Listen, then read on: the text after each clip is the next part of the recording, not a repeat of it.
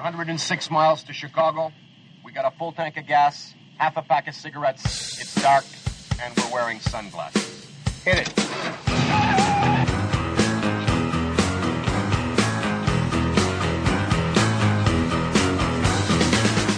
Last Thursday, the United States stepped on a cockroach.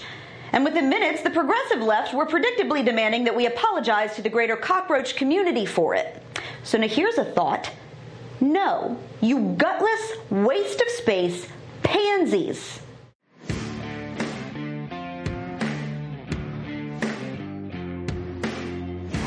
Twitter. That wonderful website in which celebrities, typically known for throwing a ball or taking their clothes off, suddenly become experts in foreign policy and geopolitics overnight. Upon hearing the news that an American airstrike took out top Iranian commander Qasem Soleimani last Thursday, the left's terrorism apologists came out of the woodwork to beg Iran for mercy for killing their head oppressor-in-chief. Actress Rose McGowan tweeted her apologies to Iran on behalf of the United States, begging them, please, don't kill us.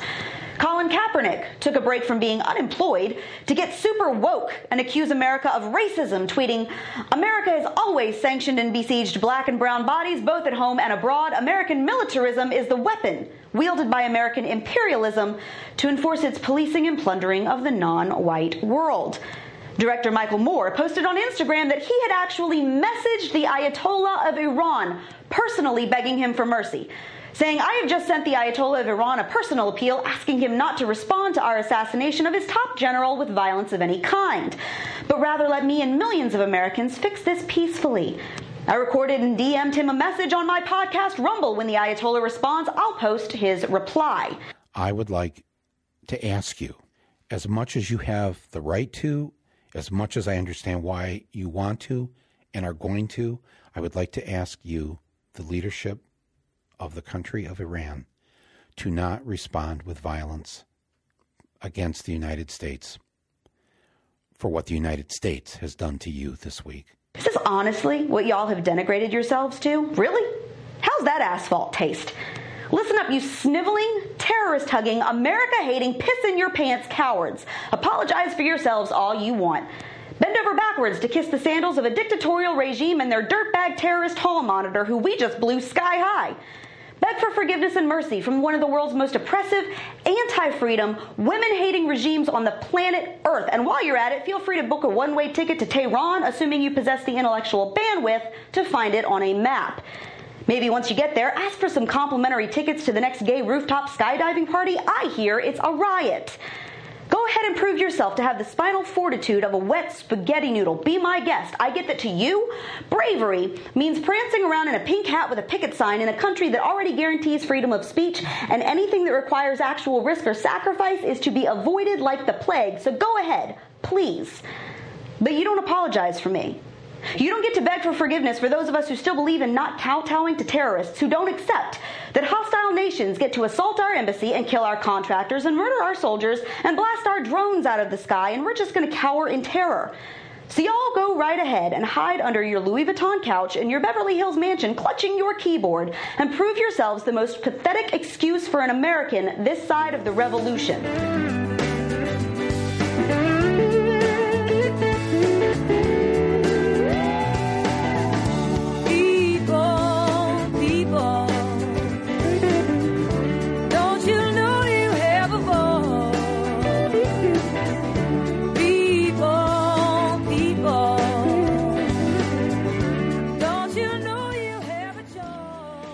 Well, all right.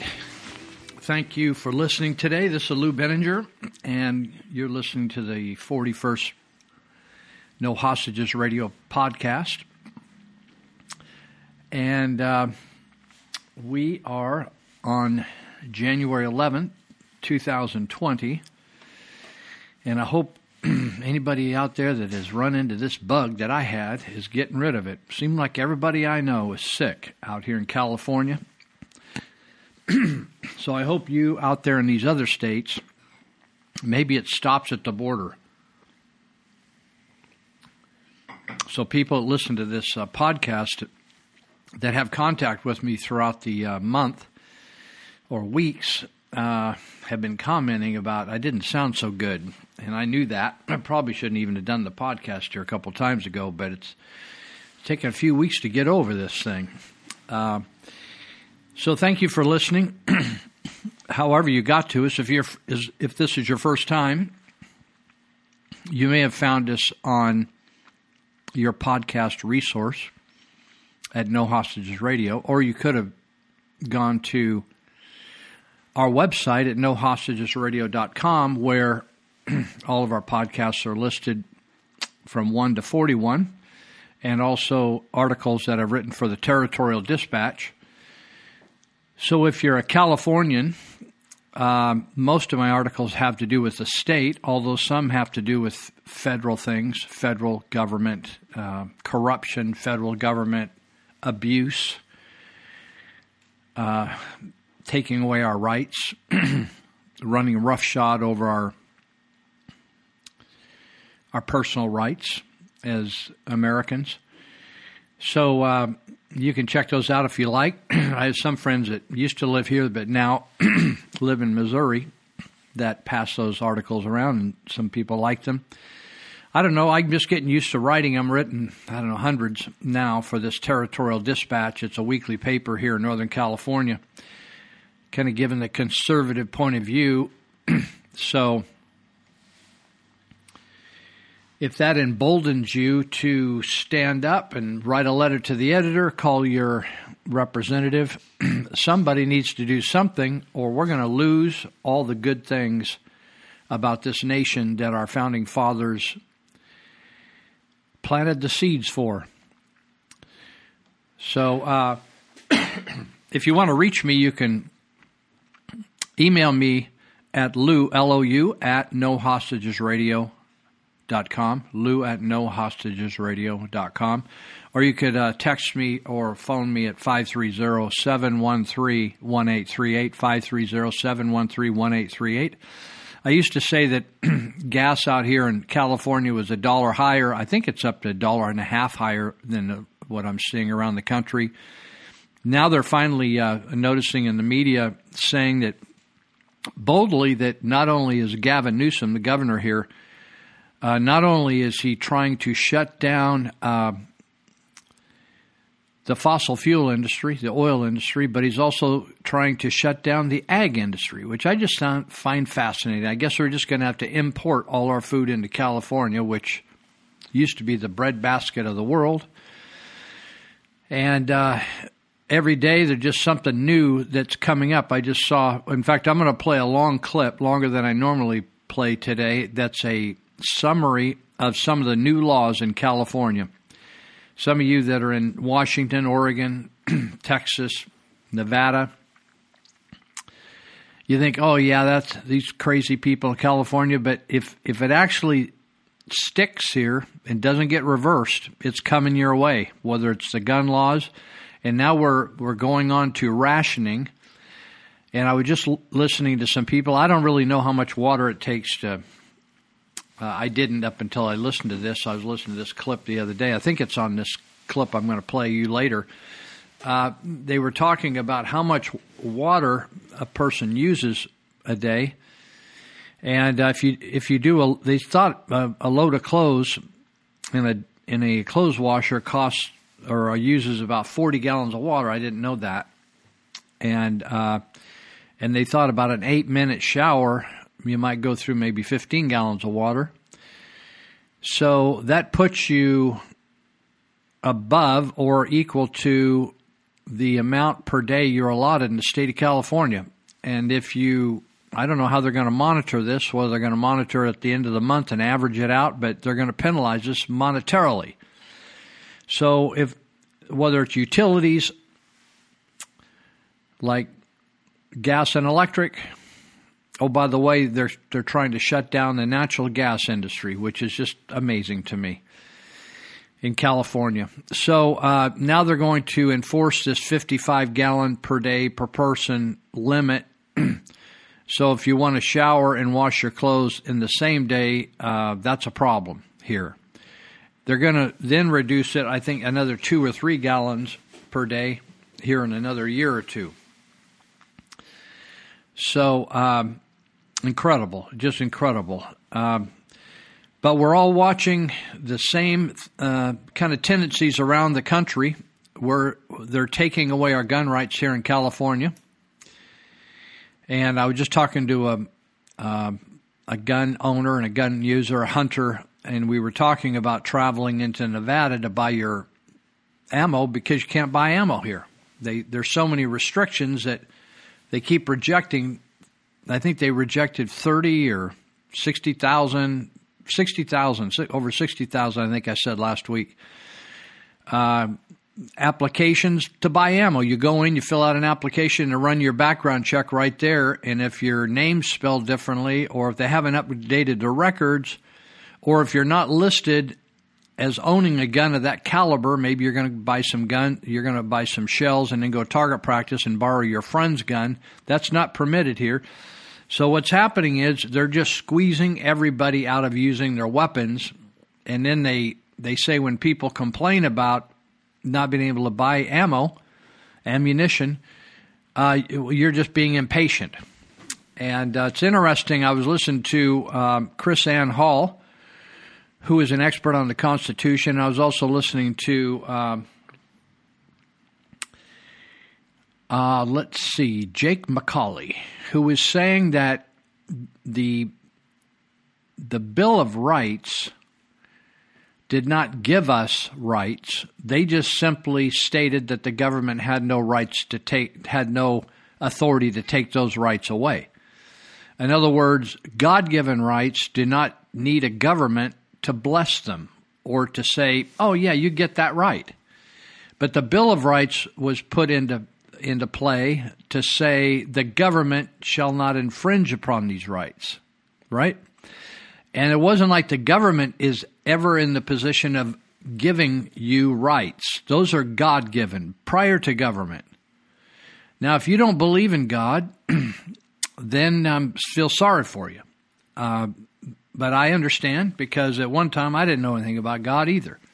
I'm just saying I feel sorry for you because it's really confusing. It just seems like we create a government and then the government tells us everything we can do and can't do. That's called communism, by the way. And because we don't teach the difference philosophically between communism, socialism, and freedom, and free enterprise and capitalism, people all of a sudden are thinking that communism is okay and it's no big deal. Where our founding fathers actually came across an intellectual breakthrough and thinking, you know something, we have natural rights that come from God, and God forbid the fact that government would try to take them away. That's why we have Second Amendment rights to shoot the government. That's what they're there for, to use armed conflict. And when it uses the term militia, it is not referring to the military or the police. It's referring to average people living up and down 11th Street and 8th Street and Sicard Street and Ramirez Road that actually own weapons. They're just individuals that own weapons, and that if they need to, they can tell the government where to shove it.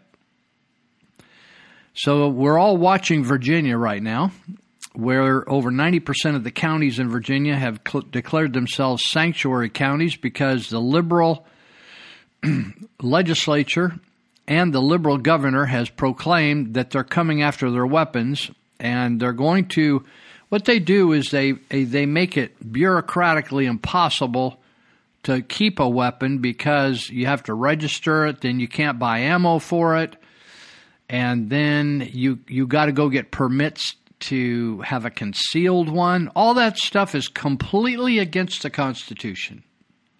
Complete violation, 100%. There's nothing right about it. And I just saw where Gavin Newsom, the governor, made a statement that guns were the big problem with all our violence and all that stuff. I thought, you know something? The problem is you. The problem is liberal legislators are socialists. That's what the problem is.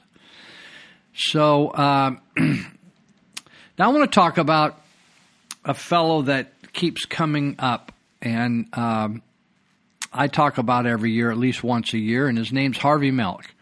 Harvey Milk built his reputation on one lie after another. You ever met anybody like that? They're just a liar. So the problem with the liar is they got to keep covering for themselves. They got to remember what they said last time. If you tell the truth all the time, you never have to remember what you said. You just always tell the truth.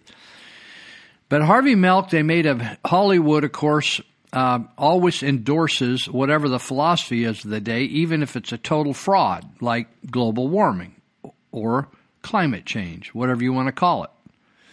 So they endorsed and gave awards to Al Gore over the inconvenient truth. And the fact is, it was not only inconvenient, it wasn't the truth. But they gave him Academy Awards, they gave him all kinds of stuff, and so they propagate lies. So it's interesting. They're the big propagators of global warming and all that kind of stuff. And at the recent global Golden Globe Awards, kind of like the Oscars, I guess. I'm not an expert on the movie industry. I like movies, but I'm usually too busy to get around to watch many. So they were honoring various people at the Golden Globe Award, and I watched some commentary about it on YouTube. I didn't get to see it myself because I don't have a television.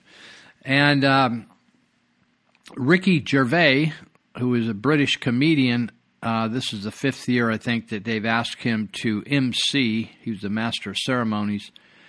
And so I watched his monologue, and I'm going to play, I think, about 6 or 7 minutes of it today, maybe 5 or 6 minutes. That is fascinating because he really went after the people there. And they're the ones, the actors, they make a living, they make a really amazing living, pretending to be something they aren't.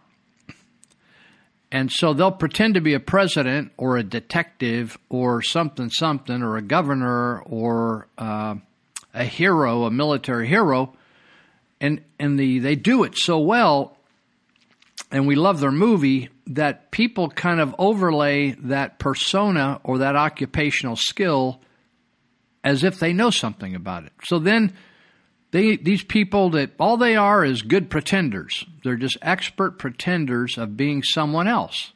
They're actors. They act another part. But because they have such a high profile in our society, they go and they testify before Congress as if their opinion is somehow an expert opinion, like a physicist or a constitutional scholar or a cancer doctor, right? A cancer researcher. Those people are experts in their field. But an actor will go just because he played a doctor on TV and give input on drugs, on pharmaceutical drugs. It's crazy. It's just totally crazy because it's like me going out and playing the part in a movie of a baseball player and somehow becoming an expert analyst for baseball. It's crazy.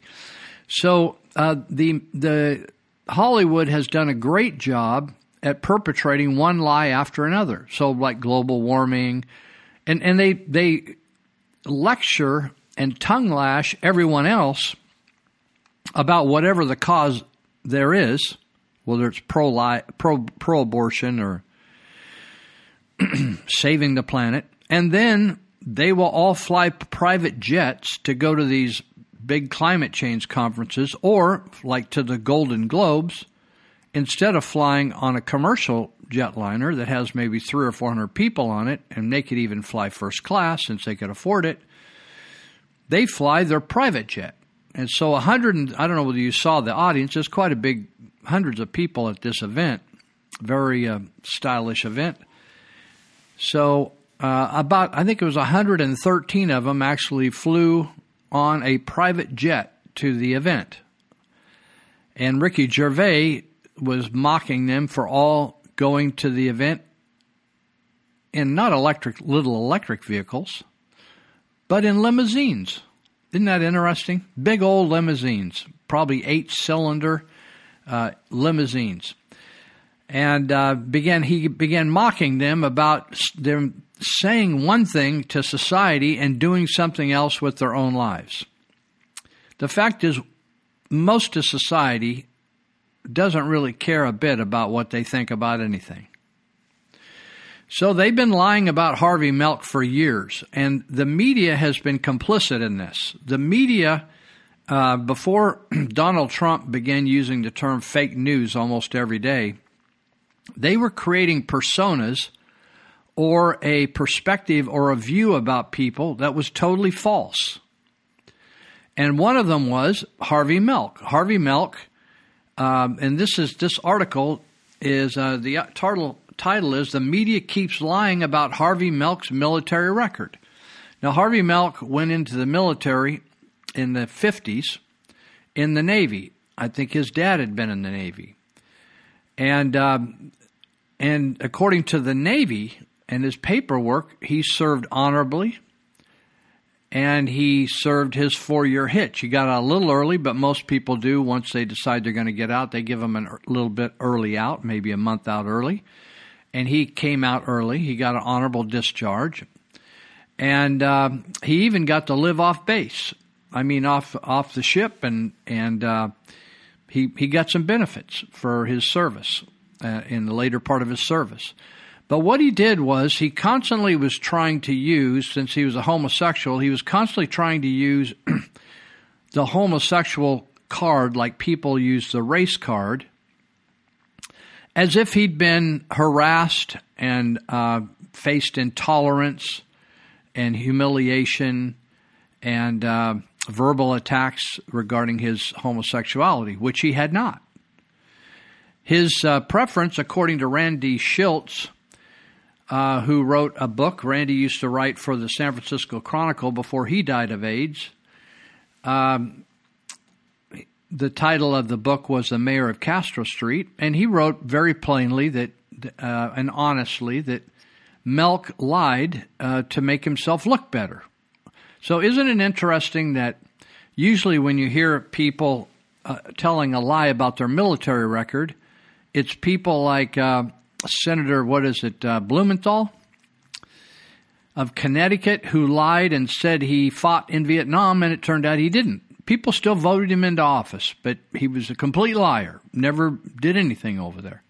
So you'll see people be arrested, actually, if it isn't a senator, that people like me, just a regular person, without any high rank or anything, if I lied and said that I was a Navy SEAL or a Green Beret or something, or I fought in Desert Storm or Vietnam, and people have eventually found that out, there's actually a crime. That's a crime, and you can be arrested for that.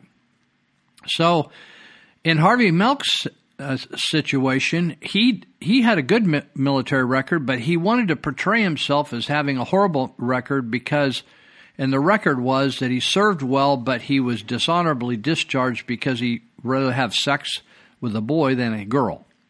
That was the big deal because he wanted to. That became his issue in life, and he liked not only males, he liked little boys. That's what he liked. Now, normally we call that a pedophile, but in Harvey Milk's case, we just ignore everything that might come across as kind of sleazy. So first he began telling a lie. In fact, there's another lady that's considered the queen of lesbian history, and she also wrote a book about, Lillian Faderman. She's the mother of lesbian history. And she wrote a book, Harvey Milk, His Lives and His Death. And said that he served with distinction. And he was a liar. And then there was another book, Cult City, Jim Jones, Harvey Milk, in 10 Days It Shook San Francisco. And his discharge it says in this book that Milk's discharge was July 23, 1955, about 4 years after he joined. And he was trained as a deep-sea diver. He patrolled the waters off North Korea during the Forgotten War. And anyway, there's a copy of the documents right there in the San Francisco Public Library for posterity's sake. But the media keeps portraying him as a disparaged, wonderful guy that happened to have sex with boys. But he wasn't. He wasn't disparaged by the military. But it made him look good. It made him look like a hero. Now, it's interesting when we don't honor true heroes, but we want to honor victims. That's what the media in Hollywood wants to do, is to create victims, and then we honor victims. With a true hero, we don't honor a true hero. I'm going to take a break right now, and I'm going to play this Ricky Gervais monologue. I think you'll listen really closely. It's maybe some things you've wanted to say, and then I'm going to come right back. Should I stay or should I go now? Should I stay or should I go now? If I go, there will be trouble. Hello and welcome to the 77th Annual Golden Globe Awards, live from the Beverly Hilton Hotel here in Los Angeles. I'm Ricky Gervais. Thank you. You'll be pleased to know this is the last time I'm hosting these awards, so I don't care anymore. I'm joking. I never did. NBC clearly don't care either. 5th time. So, I mean, Kevin Hart was fired from the Oscars because of some offensive tweets. Hello. Lucky for me, the Hollywood Foreign Press can barely speak English. And they've no idea what Twitter is. So I got offered this gig by fax. So let's go out with a bang. Let's have a laugh at your expense, shall we? Remember, they're just jokes. We're all going to die soon, and there's no sequel. So, yeah, remember that. But you all look lovely, all dolled up. You came here in your limos. I came here in a limo tonight, and the licence plate was made by Felicity Huffman. So, no, shush. It's her daughter I feel sorry for, okay? That must be the most embarrassing thing that's ever happened to her. And her dad was in Wild Hogs. So, lots of big celebrities here tonight. I mean, legends, icons, yeah? Look, at this table alone. Al Pacino, Robert De Niro. But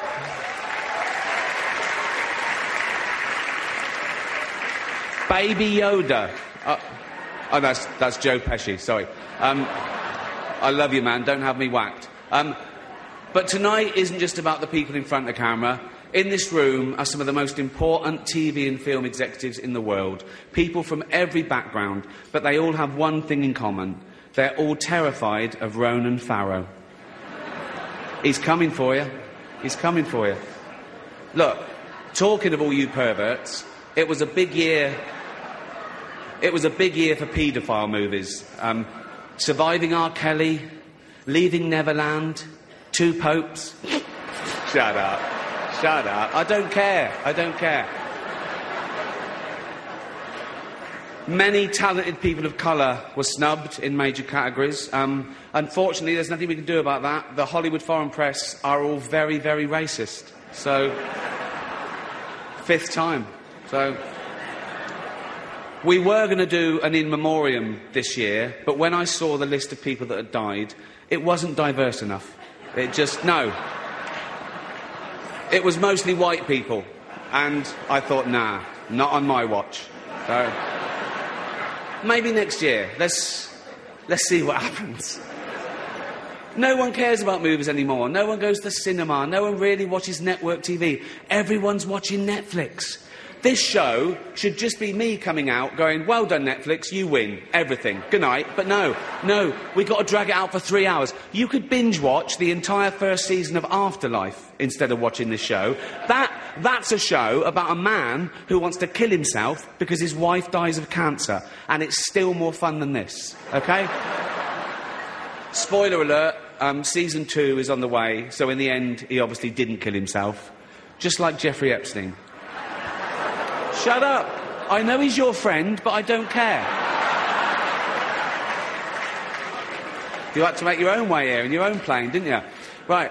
But seriously, most films are awful, lazy, remakes, sequels. I've heard a rumour that there might be a sequel to Sophie's Choice.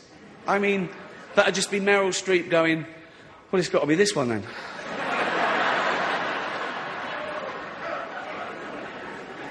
All the best actors have jumped to Netflix and HBO, you know. And the actors who just do Hollywood movies now do fantasy adventure nonsense. They wear masks and capes and really tight costumes. Their job isn't acting anymore. It's going to the gym twice a day and taking steroids, really.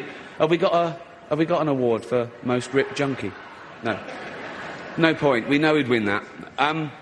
Martin Scorsese, the greatest living director, made the news for his controversial comments about the Marvel franchise. He said they're not real cinema and they remind him of theme parks. I agree. Although I don't know what he's doing hanging around theme parks. He's not big enough to go on the rides, is he? It's tiny.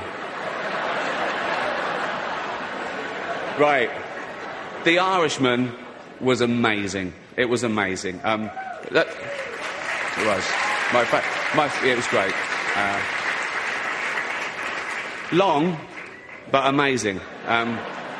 It wasn't the only epic movie. Once Upon a Time in Hollywood, nearly 3 hours long. Leonardo DiCaprio attended the premiere, and by the end, his date was too old for him. So...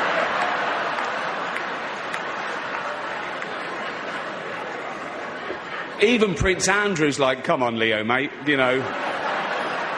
You're nearly 50, son.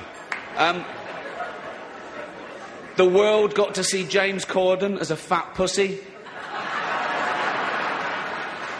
He was also in the movie Cats, but no one saw that. And the reviews, oh, shocking. I saw one that said, this is the worst thing to happen to cats since dogs, right? But Dame Judi Dench defended the film, saying it was the role she was born to play, because she... I can't do this next joke. Because she loves nothing better than plonking herself down on the carpet, lifting her leg and licking her...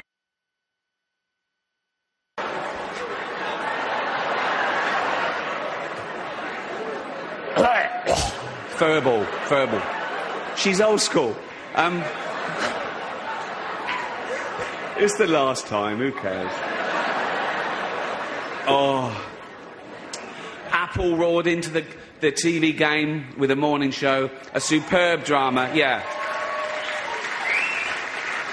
A superb drama about the importance of dignity and doing the right thing, made by a company that runs sweatshops in China. So, well, you say you're woke, but the companies you work for, I mean, unbelievable. Apple, Amazon, Disney. If ISIS started a streaming service, you'd call your agent, wouldn't you? So, if you do win an award tonight, don't use it as a platform to make a political speech, right? You're in no position to lecture the public about anything. You know nothing about the real world. Most of you spent less time in school than Greta Thunberg. So, if you win, right, come up, accept your little award, thank your agent and your God.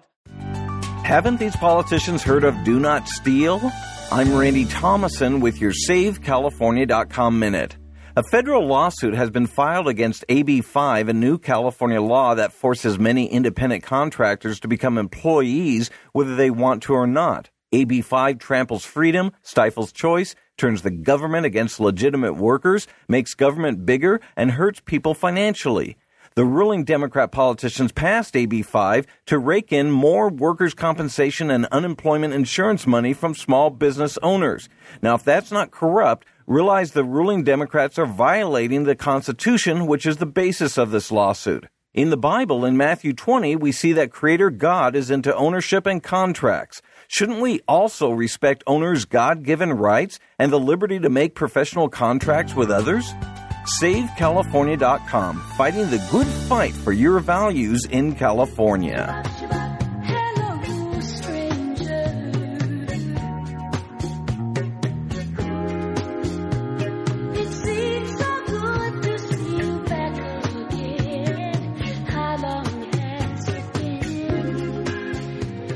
All right, I'm back, and we're talking about Harvey Milk and the fact that Harvey Milk not only lied about his discharge from the military, but then he had a camera shop down around Castro Street, and when he kept running for supervisor and losing, so he's running again, And he busted into his own camera shop and called the cops and told the cops that somebody had vandalized his camera shop, whereas he vandalized his own camera shop. And it made it look like people were, it brought him up in the polls because it was like he was suffering persecution because he was a homosexual candidate. And so that worked for him again. And so what we have then is that I think it was under Arnold Schwarzenegger's governorship, the legislature of the state of California became so enamored after Harvey Milk was murdered. Remember, Danny White, who was another supervisor, got frustrated with he and Mayor Moscone because White had got discouraged and resigned and then changed his mind right away and wanted to come back and get his seat back, and Moscone was okay with it, but Harvey Milk was not. So anyway, Danny White came in and shot both of them. So that also began. The movie portrayed White as homophobic. In other words, he hated and feared homosexuals, which was another lie, because Danny White actually had donated towards causes that were homosexual causes in the city of San Francisco. So it just, it just like you ever read a book and then gone to see the movie, and so you're comparing the book storyline with the movie storyline. So when you walk out, usually the first thing that comes out of the mouth of the person that read the book and saw the movie, when their buddy or girlfriend comes out and said, they start, first thing you say is, what'd you think? How'd you like it? And the person said, yeah, I liked it. And then the other person that's read the book said, well, yeah, I like the book better. Or that last part where they did this, this, and this didn't really match up with the book, right? So in this case, what's going on with Harvey Milk is that the media and Hollywood has portrayed a victim that really wasn't a victim. He was just a guy that liked to have sex with little boys. He never got arrested for it. He ran around with cult leader Jim Jones because he wanted his support for his, that's the Jim Jones where 900 people died under his leadership in Guyana. And so what we have here is the ongoing lie after lie after lie told about Harvey Milk. And now the legislature during the Schwarzenegger years passed a resolution to have a Harvey Milk Day in May, mid-May, I think it's around the 20th or 21st, each year in our school system to honor Harvey Milk. Now, it's interesting. It's one thing to honor a person that maybe he was a war hero and did all kinds of wonderful things, but he happened to like sex with men. That's one thing. But this guy actually didn't just have sex with men. He had sex with underage boys. Now, usually that's a problem, but in our society, if we like the guy, then we're going to erase that, and we're just going to overlook that. The other thing, usually people are supportive and enamored or blessed by people that tell the truth. I was telling somebody the other day, it's harder and harder for me to find people that aren't just straight up liars. They just lie. It's unbelievable. I see that a lie is different than if you say something you think is true and it actually isn't true. That's just you made a mistake and you need to get corrected and get the facts straight, right? Getting the facts straight is different than just telling a lie about somebody. But in this case, what we have is a media now that is telling a story or a storyline or a scenario that actually is completely false, whether it's about Harvey Milk or whether it's about Donald Trump, or you could just have an endless list of people. So we have these people like Senator Blumenthal from Connecticut who can go and just say he was in Vietnam and he served with distinction and this and that. And somebody goes and looks it up. Or you'll have somebody that said they got a 4-year degree, or Elizabeth Warren says she's a Cherokee, or somebody says the gal that was in Spokane, Washington, the head of the Dolezal, I think her name was, head of the NAACP, and she was Norwegian. She didn't have any black genetics at all. She was just blonde as can be, but she dyed her hair and toned up her skin like she was a light-skinned black, and just... So anyway, if people just kind of wish it, it's like wishing yourself thin. You're 500 pounds, and you just redefine yourself as skinny. So that's the thing about Harvey Milk. And today, the media continues to put him out as a victim. The guy wasn't a victim, unless you want to say, well, he was a victim of a gunshot, right? But you don't have to be a homosexual to be that. So the other thing, there's a couple things here I'm going back and cover from last week that I wanted to cover, but I just ran out of time. And the media is constantly picking on things. I just saw there was an article where Trump, one of the big manufacturing companies, I think they're from Japan, that came in here, and they give them all kinds of billions of dollars of incentives. And the article was being negative on this company, that the incentives, they were big incentives, and the results coming back benefits to the country, the United States, and to that part of the country where they're going to hire thousands of people, et cetera, and the benefits weren't that great. Well, the fact is, in spite of when things don't turn out exactly like you saw them turning out, there are things that are going on along the lines of what President Trump promised, which I like. Now, I don't know whether you remember this, when they went in and they hire people to help them in the White House. And the number of people, I think Melania Trump, her number of staff people was like 50% of what Michelle Obama's was.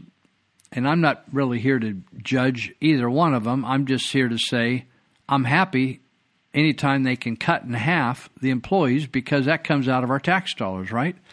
And also, I think a few weeks ago I mentioned that there was about a $20 million savings so far in the Trump White House, and from cutting back on employees. Now, this one, because the promise that Trump made that he was going to shrink the federal government, and it needs to be shrunk a lot, like 25, 35, 50%, a lot. Like he's talked about even shutting down the Department of Education.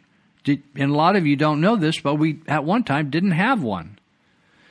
We didn't have an Environmental Protection Agency, right? We didn't have one. And we didn't have a Homeland Security Agency.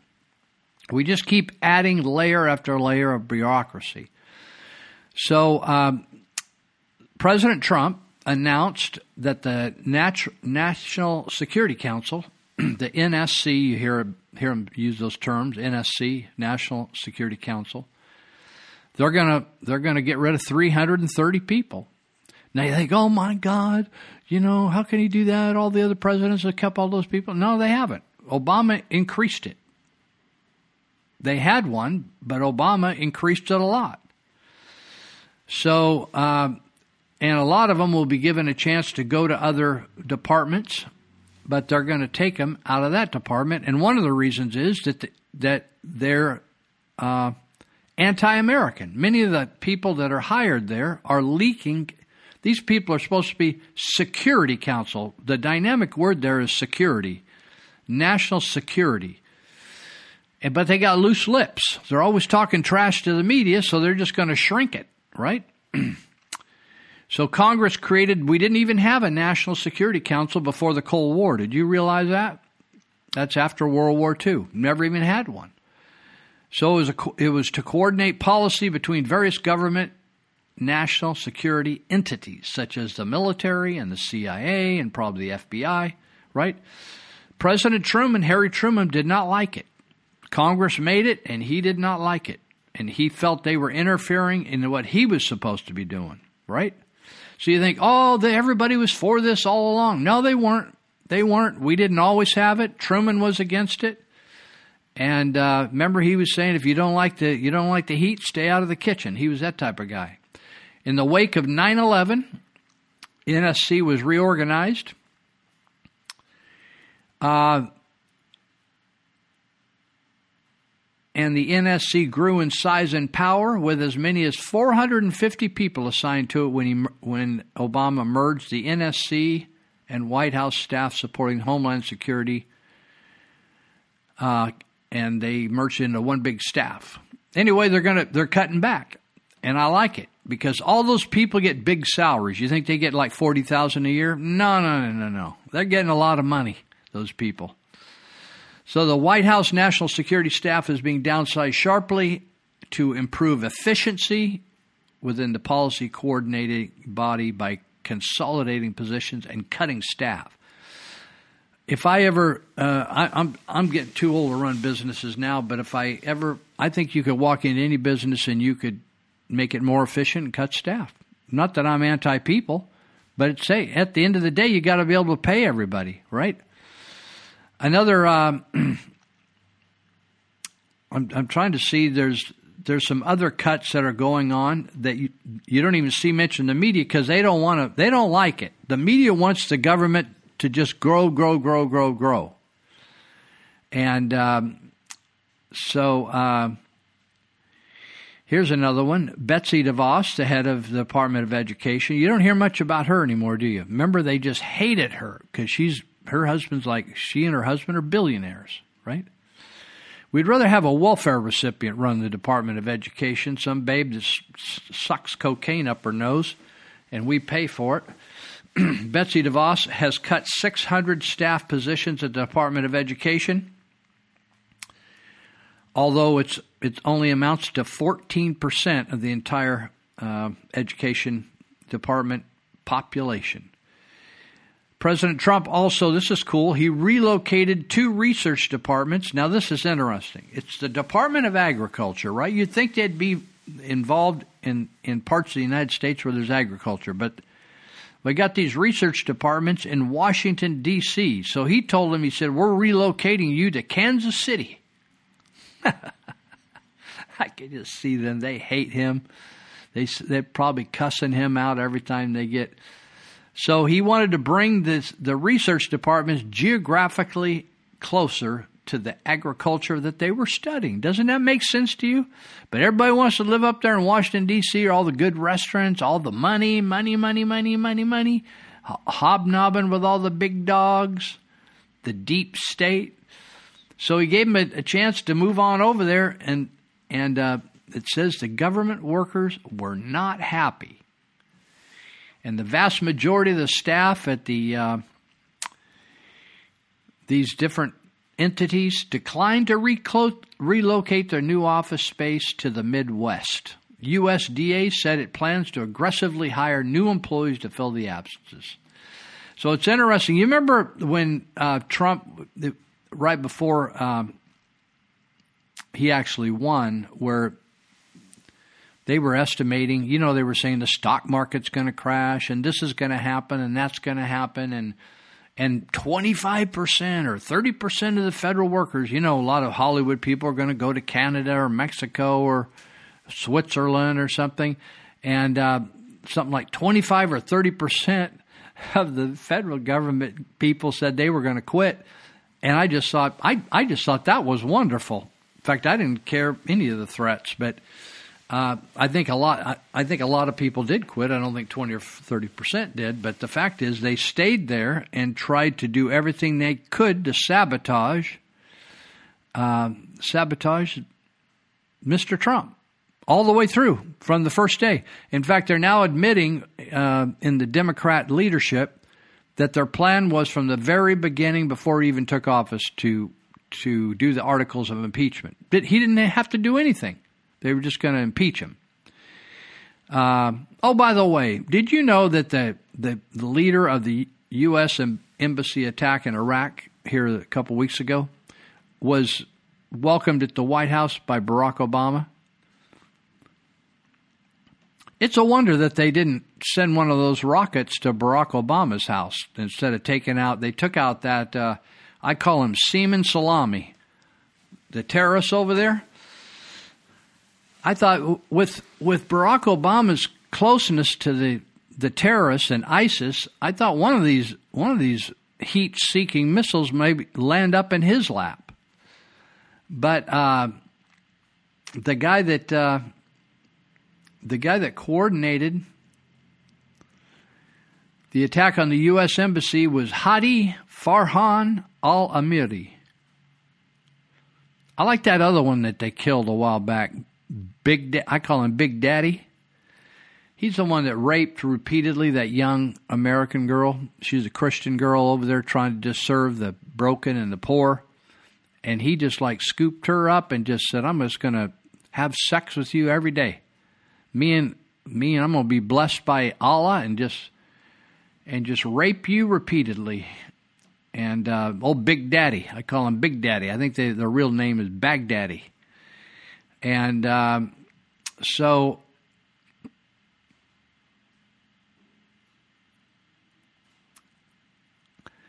Louis Freeh, do you remember him? FBI Director Louis Freeh.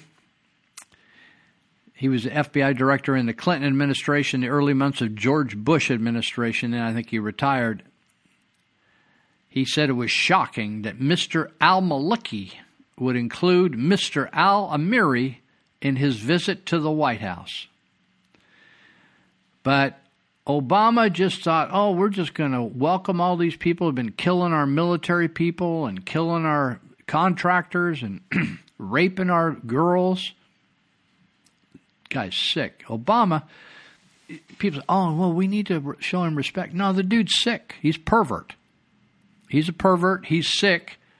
And he's not a patriot. He gave money to the enemy. He comforted the enemy. The money that's being used to terrorize Israel and all other Western-leaning people, the money, we're talking about on one lump sum over $150 billion, and then we sent them in cash on a pallet. You remember seeing that pallet of cash? We think, the cartel. Oh, come on. The United States government, $1.5 billion in cash wrapped up. It's something you'd see in a Hollywood movie. Incredible. That would be Barack Obama. The guy's off the hook, man. He's an old crack smoker from the 70s. He's a character, that Obama. And they have photos. In fact, I saw one on the internet, a photo of the guy that organized that embassy hit. And he's standing right there in the Oval Office. I thought, something, they let anything into that Oval Office. Incredible. I wanted to read you, maybe I better, let me go up here and do this. We got a couple minutes left, and let me just hit this real good. I want to mention to you that you need to sign the Recall Gavin Newsom form. And you need to do it right away. This month is it. After we get into February, it's over. We either got enough signatures or we don't. So we need you to sign it, and that's just going to put it on the ballot. You think, I'm not sure whether we should do it or not. I really don't like him. Well, put it on the ballot, and let's see how we vote on it. But we can't even vote on it unless you put it on the ballot, and we need enough signatures to put it on the ballot. So you just have to be a registered voter. You could be registered of any flavor. And so if you go to this website,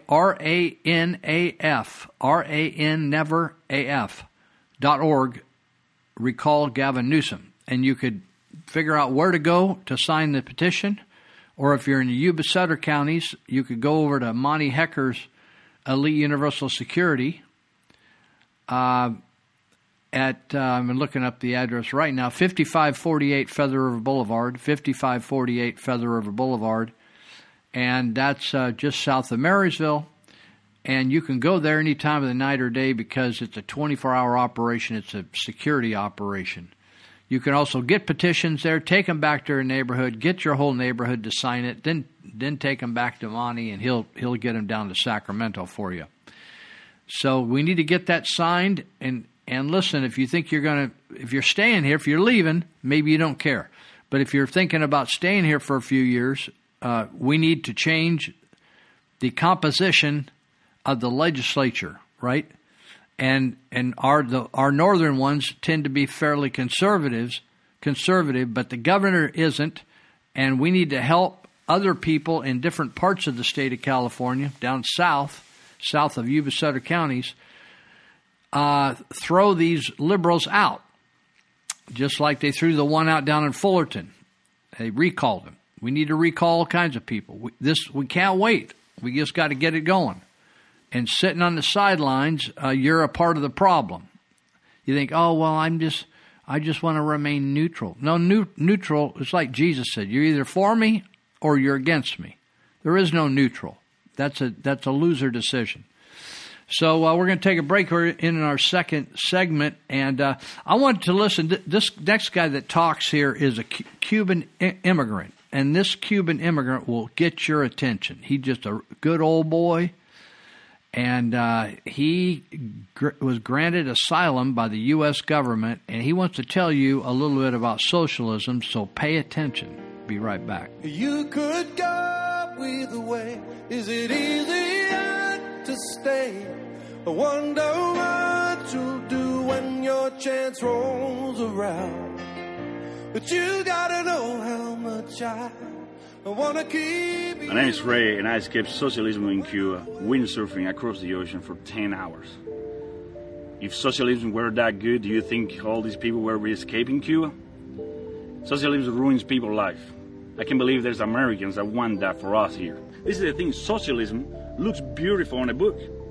And it might taste even good in the first year or so when you're implementing it. But then things start rotting. This memory scored my brain. My mom breaking down furniture to make fire. We were destroying our own furniture to boil potatoes. In Cuba, eating a lobster is illegal. You go diving, you grab one lobster, you can get 6 years in jail. But the government gets them by boats, by tons. All the policemen in Cuba will live way better than us. All the government, not even mention that, way better. The elite, they live in a bubble. That's socialism for you. One day I got enough, grabbed my windsurfing equipment, went to a very isolated side of the city with a straight shot to the ocean, away from the bay, and I took off. And I remember reaching the conclusion, and this is a messed up part that if you want socialism, you should wonder about this. You should wonder why I reached the conclusion that dying there would be even better than ever be back. I'd reached the conclusion that I would take the decision to put my head under the water and take 3 deep breaths of water, and I would die drowning with a big smile on my face because I knew I was free. This is the first time in my life I was free. I get picked up at the Coast Guard boat, I get sent back to Cuba, and I get my paperwork from the U.S. Embassy, interest section, and it took me 3 years of processing the case, exchanging mail, going to the capital in Havana and submitting my paperwork. September 2007, I came to the U.S. as a political refugee. Keep in mind, this is my first flight ever. I've never been on a plane before, and here I am. By the time the plane's approaching New York City, it is at night already. It's dark. Seeing that, I was amazing, very impressive. So that very first day in 2007, after landing in New York, my friends took me to this restaurant.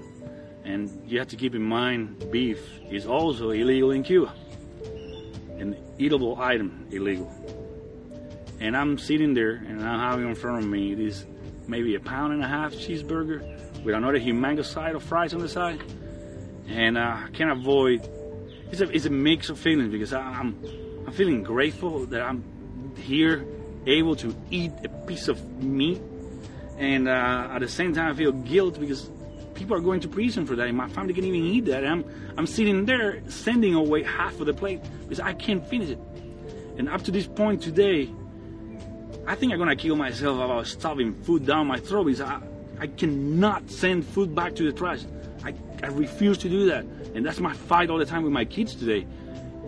That's another thing that I'm afraid of and I'm scared of, that they're gonna grow up, with the stories, but it's not gonna be the same, living it. Of how lucky they are of being here, something that's simple as a piece of meat. In other places, in a socialist place, it will get you to jail. Now we are here and these liberals are trying to feed us down the throat. And Bernie Sanders, a freaking guy, a guy that's friend with the Castros and talking beautiful things about the Cuban system. I was there. I sucked it up. Why Bernie Sanders failed to tell you that in Cuba, that you can go to prison in Cuba for eating something? How?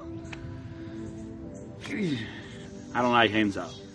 So I always wanted to be a part of the service. And I went to the Army.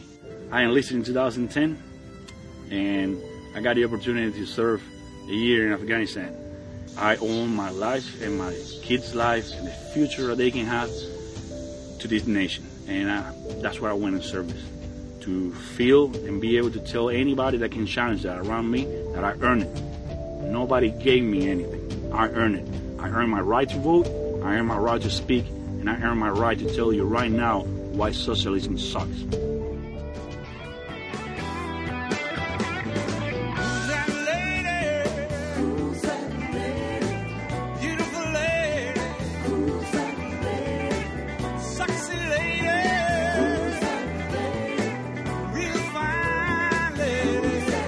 So I'm going to play this clip right now. I'm not sure whether I got this recorded properly. So let me just. I think I missed this talk I gave about Monty Hecker and Elite Universal Security. So I want to make sure that you know that Monty can help you get a job and has Elite Universal Security out on Federal Boulevard, and you can go work for him. And he started out as a veteran from the United States Air Force, and he stands up for what he believes in. He's a patriot, stands up for conservative causes, the right to bear arms, the free speech, all those kind of things. And so you have an opportunity you can go to work, and he'll help you. He'll train you to get the work. They have all the kind of classes out there. They also have classes on tasers, pepper spray, if you got a gift for Christmas. And you could go out there and they will train you how to use that. Even though I don't agree with having to go get a permit to carry a gun, they say if you carry one and we catch you and you do not have a proper permit, they will cite you. Maybe they'll even arrest you. But you can avoid all that. If you want to go get a permit, they'll help you with that as well. So you can call them at 530-749-0280. You can take their classes. You could get a job with them all the way up, if you're listening from up Northern California, all the way up to Oregon border. Wherever up in Northern California here, they'll put you to work. And we appreciate their support. And you can go and sign right at their office on Federal Boulevard, 5548. You can sign the petition to recall the governor, or they will give you petitions that you can take home and sign, and then you can bring them back. So we're going to take a break right now, and then I'm going to come back after we play this clip. New state laws are going into effect all across the state of California starting January 1st, 2020. With more than 1,200 new laws, they touch on a range of issues from gun ownership to health care. We are the most un-Trump state in America. Many of these new laws and regulations will rein in a new progressive shitopia in California. And as part of our continuing search for California's gold. Here are some of the new California laws going into effect for 2020. Starting next school year, it will be illegal for public schools in the state to suspend students in 1st through 5th grade for willfully defying teachers or administrators. Why? Because this is a progressive utopia, and kids aren't allowed to be spanked or told what to do from their parents anymore. Duh. Then from 2021 through 2025, it will be temporarily extended to kids in grades 6 through 8. State legislative analysts have said some schools may end up spending millions to accommodate the adjustment. But just when you thought, hey, this could be a disaster, next thing you know, we're going to have a bunch of hoodlum kids running around going to juvenile hall. Well, nope, they've got a new law for that. And a focus on getting under the hood of what trauma these young children had in the first place that triggered some of the activities and actions and bad decisions that led them here. Apparently, children under the age of 12 are no longer going to be sent to juvenile hall unless they've committed a serious offense such as murder or sexual assault. They will just be sent back home to their parents. The whole point of the bill is to make sure that we redirect them from delinquency to dependency. Gee, I can't imagine where this could go wrong. I don't doubt her intentions are good, but think about this for a moment. Would this entice or motivate people? Perhaps you're an 18-year-old gang member, and you want to have somebody else carry the gun, carry the dope, maybe even execute the crime. Now that it's fair game for selling drugs if you're under 12, I wonder if these children are now going to be targeted by street gangs. Juveniles were being used by the cartel to smuggle large quantities of drugs by telling them, look, you don't have to worry. Chances are you're not going to get caught. If you do get caught, you're not going to get prosecuted. This would make it easier for criminals to recruit children. Say goodbye to those beach days, hanging out on the beach, smoking a cigarette or cigar, or even maybe a doobie, because it is now illegal to smoke on the beaches or at state parks in California. Unfortunately, there are people, and I don't understand it, that do still smoke. And I don't know where they smoke because it's banned out here in all restaurants and buildings. And violators will be charged $25 if they get caught. But hey, just another way to pull in more cash to the bankrupt state so that more of these corrupt Democrat politicians can all launder it into their pocketbooks anyway. They used the tax dollars collected from the hardworking citizens of Bell as their own piggy bank, which they then looted at will. California is now the first state to offer medical benefits to all adults under 25 years old, including illegal immigrants. Regardless of immigration status. This law expands coverage to undocumented immigrants. I wonder who's going to be paying that bill. To pay for it, California plans to tax people, including legal residents, who don't have health insurance. Yeah, that's right, the American taxpayers. A family of 4 would pay at least $2,000. Others question why California would go to great lengths helping undocumented immigrants. Immigrant rights advocates also want California to provide full health coverage to undocumented immigrants aged 65 and older. Imagine when even more people catch wind of this and flood to California to get that free health care. I can't imagine that that's going to be a disaster.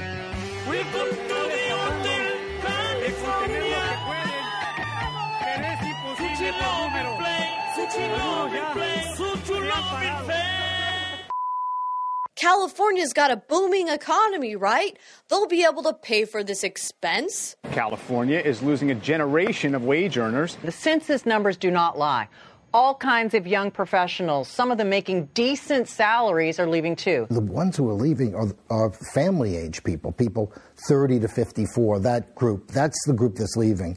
Given that businesses are now going to be hit with a mandatory $13 an hour minimum wage and $12 an hour minimum wage for businesses with under 26 employees, they're going to have a harder time now with these annual $1 a year increases, which then stop at $15. Minimum wage workers in Menlo Park will be getting a pay bump, but it's making things harder for small business owners. I would have to fire almost everybody in the store and work all the hours myself. Come December 16th, the 13 employees who've served thousands here will be out of a job. But it wasn't enough to save his business, one he says has been strangled by the state ramp up to a $15 an hour minimum wage. 75 to 80% of the reason why they're closing, that wage pressure. So businesses are now going to be struggling to provide health care coverage for their employees, plus this $13 an hour minimum wage that goes up $1 every year.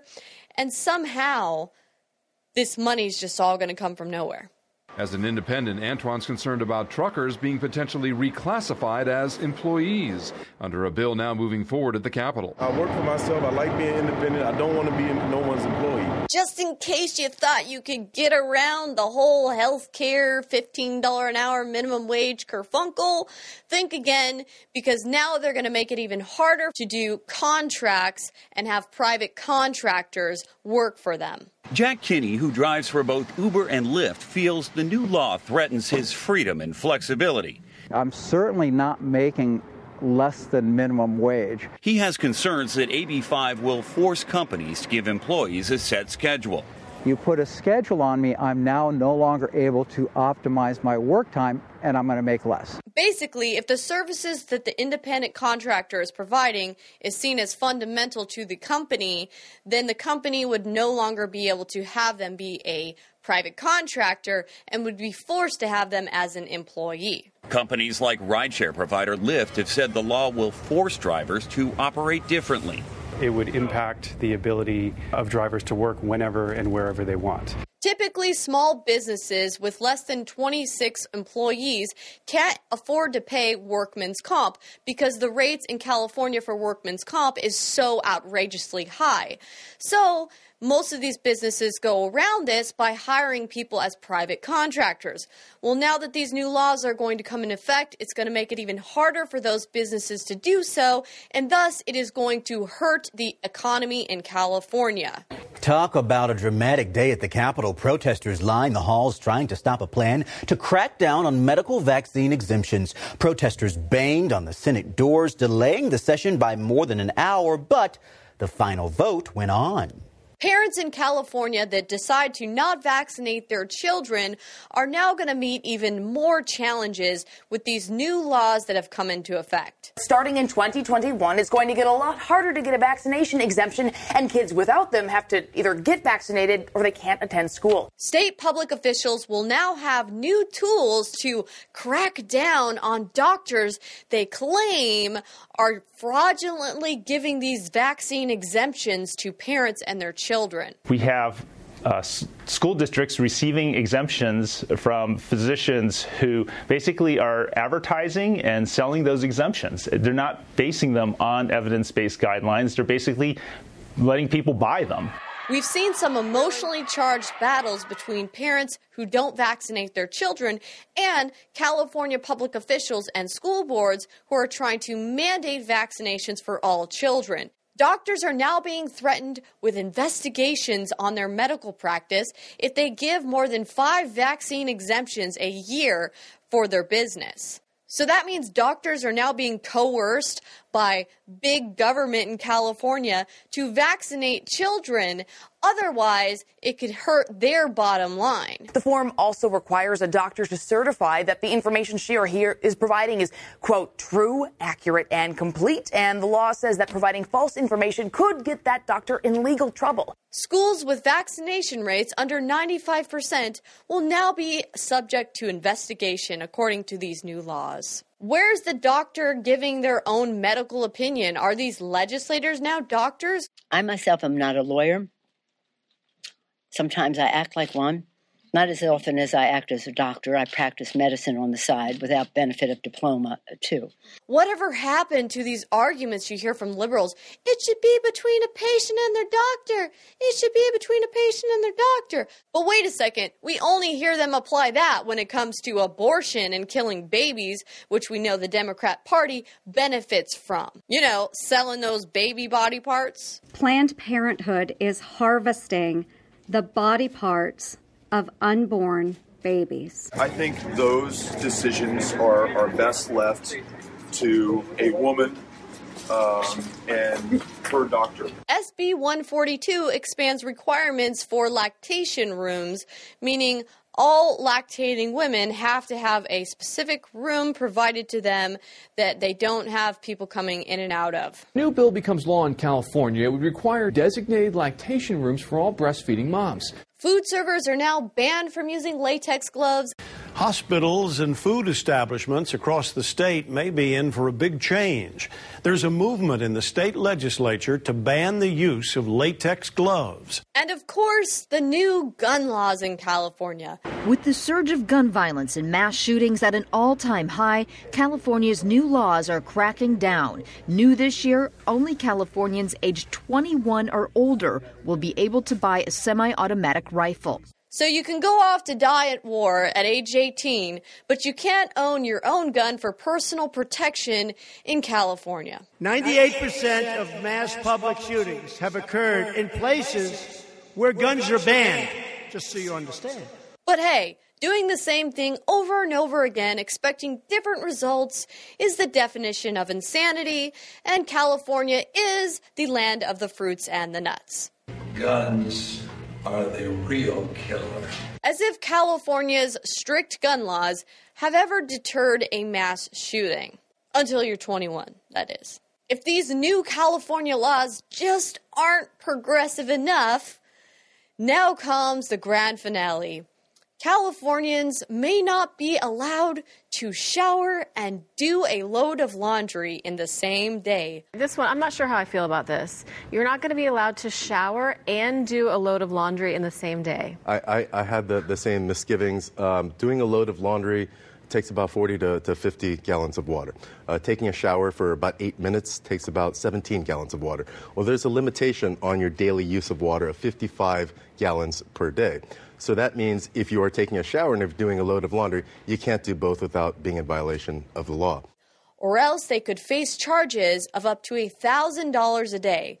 Or if it's during a drought period, $10,000 a day. If 55 didn't seem low enough, California is going to incrementally decrease your gallons allotment every year. The water allowance per person will decrease to 50 gallons a day by 2030. So when you're walking down the streets of LA and you happen to step in a large pile of human excrement because the outrageous homeless crisis that's being neglected by these Democrat politicians, when you get home, unfortunately, you're going to have to decide whether you wash your shit-covered shoes and socks and pants in the laundry machine or whether you shower your body. A transient with schizophrenia and psychotic disorders dumped feces all over her. A bucket of his diarrhea. It was liquid, hot liquid. I was soaked, and I couldn't see. It was coming off of my eyelashes into my eyes. Paramedics rushed her to the hospital, and she now needs to be tested for infectious diseases every 3 months. But hey, we all want to live in a Democrat shitopia. Now an effort to get ahead of the complaints. A poop patrol. That's right, the Department of Public Works will try to spot the mess before you do and steam clean it away. It's a great idea. Could we get rid of the poopers as well? Many diseases already began to be eradicated before the introduction of vaccines. Why? Because of the implementation of hygiene and sanitation. So now that Californians are going to be limited to their showering and hygiene because of water usage restrictions, what happens when you have a large influx of illegal immigrants because it's now a sanctuary city mixed with a booming and out-of-control homeless crisis in LA and many other large cities with shit all over the floor? This is a recipe for a pandemic that will start in California and spread to the rest of the United States. Happy New Year, Californians. Enjoy your shitopia. All right. I hope you enjoyed that. It's pretty scary what's going on in the state of California. I was talking to my friend Dave Greenitz with Greenitz Construction the other day, and we were talking about the incredible list of taxes and regulations on contractors, and the reason that the housing costs are they're just ridiculous. You can't afford to, like new houses now, you have to have solar on all houses, and you have to have sprinklers, and it's just on and on and on. They make the houses, people can't afford to buy them. So they're going to move out of the area and move into areas of the country where they don't require those type of optional things that they create necessities now for. So, but Dave Greenitz mentioned that he was mentioning some of the things that add costs, and even small things like he says on lumber. Like I thought there would just be a tax on lumber, like there's a tax on anything like auto parts or paint or whatever. He said there's an extra 1% tax on lumber above the 7.25. And the justification for that is to fight forest fires. I thought, how humiliating is that when they've quit fighting forest fires? In fact, I'm going to read a letter to the editor from a firefighter that knows the truth about this. And the truth isn't that hard to find about the whole fiasco with forest fires. But the whole concept of the fire, remember the fire tax on all these parcels up in the foothills that they finally just stopped recently. It was an illegal tax, which we'll talk more about that in a minute. It was an illegal tax passed by the legislature without the proper amount of, in fact, it didn't even come before the people. And they passed it, and you could probably still find websites where you could appeal and try to get your money back. But there was a lawsuit against the government. Finally, they quit charging the tax after 2 or 3 years. But that tax was to pay for the excess cost or added cost to fight fires in the rural areas. So they charged that tax, and then they charged, because lumber has to do with timber, and so they connected it, the 1% tax, in addition to the $150 per building parcel tax. They said, oh, this is all about making us be more effective at fighting forest fire, and we've never had such horrible forest fire fighting when they mandate leaving forests to their own and no management at all. So anyway, I wanted to just give a shout out to Dave Greenitz.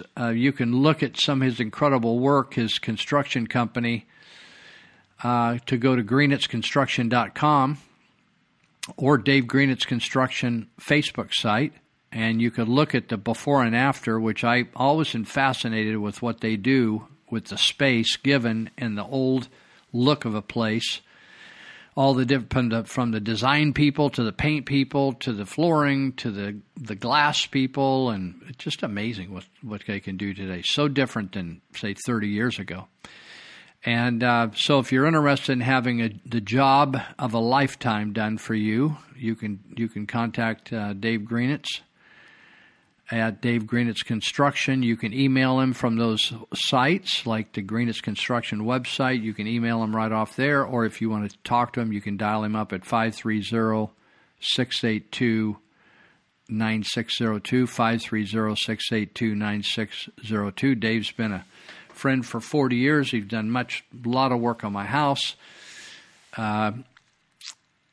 I've watched his business grow, and he has a great reputation. And one reason when there's downturns in the economy, one reason that businesses stay in business is the fact that they've got return customers. And people just keep coming back because not everybody, even in a bad economy, not everybody's suffering the same. So there is some money out there. So if you want someone that's honest, dependable, fast, efficient, and ends up with a beautiful product at the end, and you're going to get exactly what you expected, then you want to give Dave a call. And chances are high that he will answer the phone when you call, or if he not answer it, you'll get his voicemail, and he'll be back to you in a flash, and you're not going to get 2 or 3 other people below him. You're going to get the guy. And you could ask him all the hard questions and figure out how not to misspend $10,000 or $20,000 or $30,000 and $40,000 your money, depending on what you want to do. So kitchens, baths, decks, front entryways, they will do you right. So we're going to be back. We're going to take our break here for our third break. And we're going to talk. This is John Stossel talking about hot air on the hill. We'll be right back.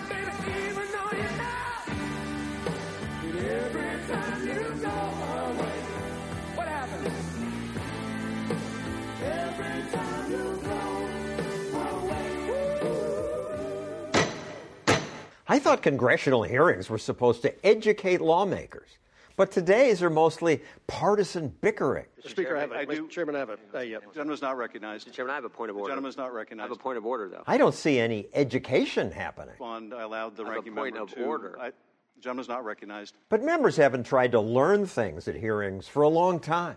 Maybe they don't want to look as ignorant as Senator Orrin Hatch did at this Facebook hearing. Well, how do you sustain a business model in which users don't pay for your service? Senator, we run ads. I see.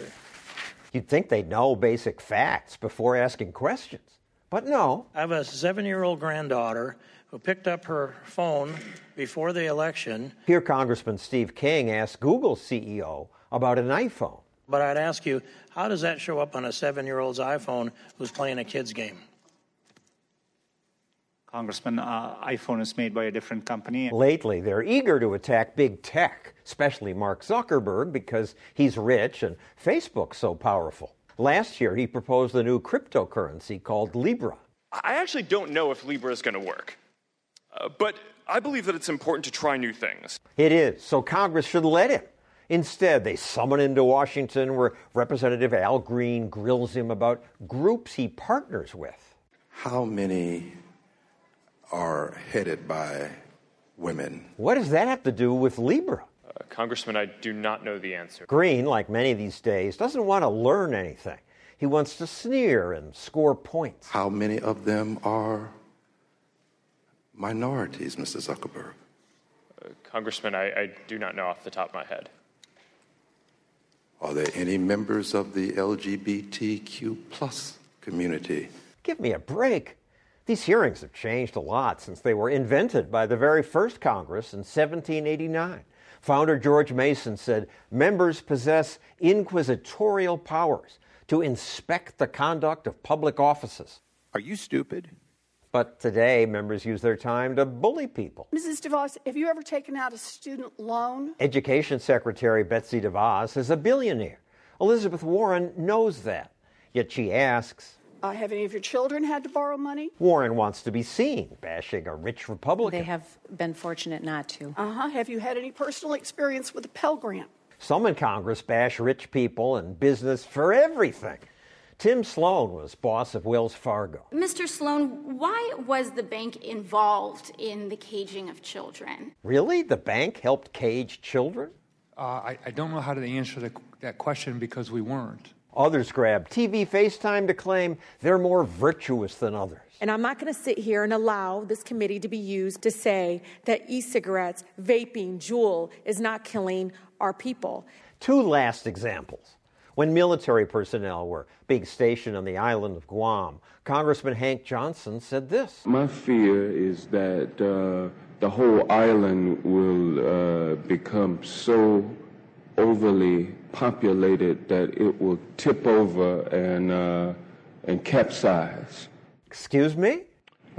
We don't anticipate that. Later, Representative Johnson said he was joking, but it didn't sound like he was joking.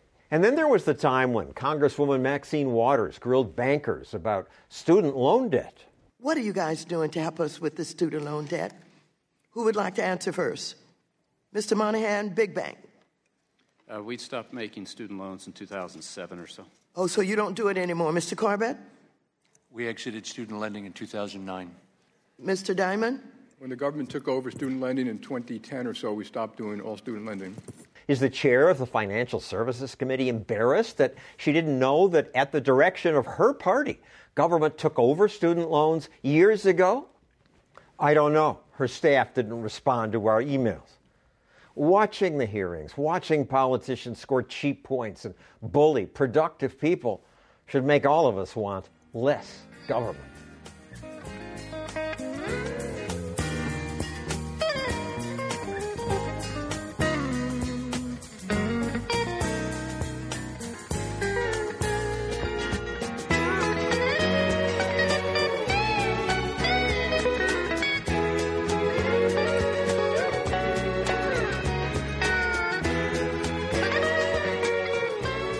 Okay. Let's see. Hope you enjoyed that.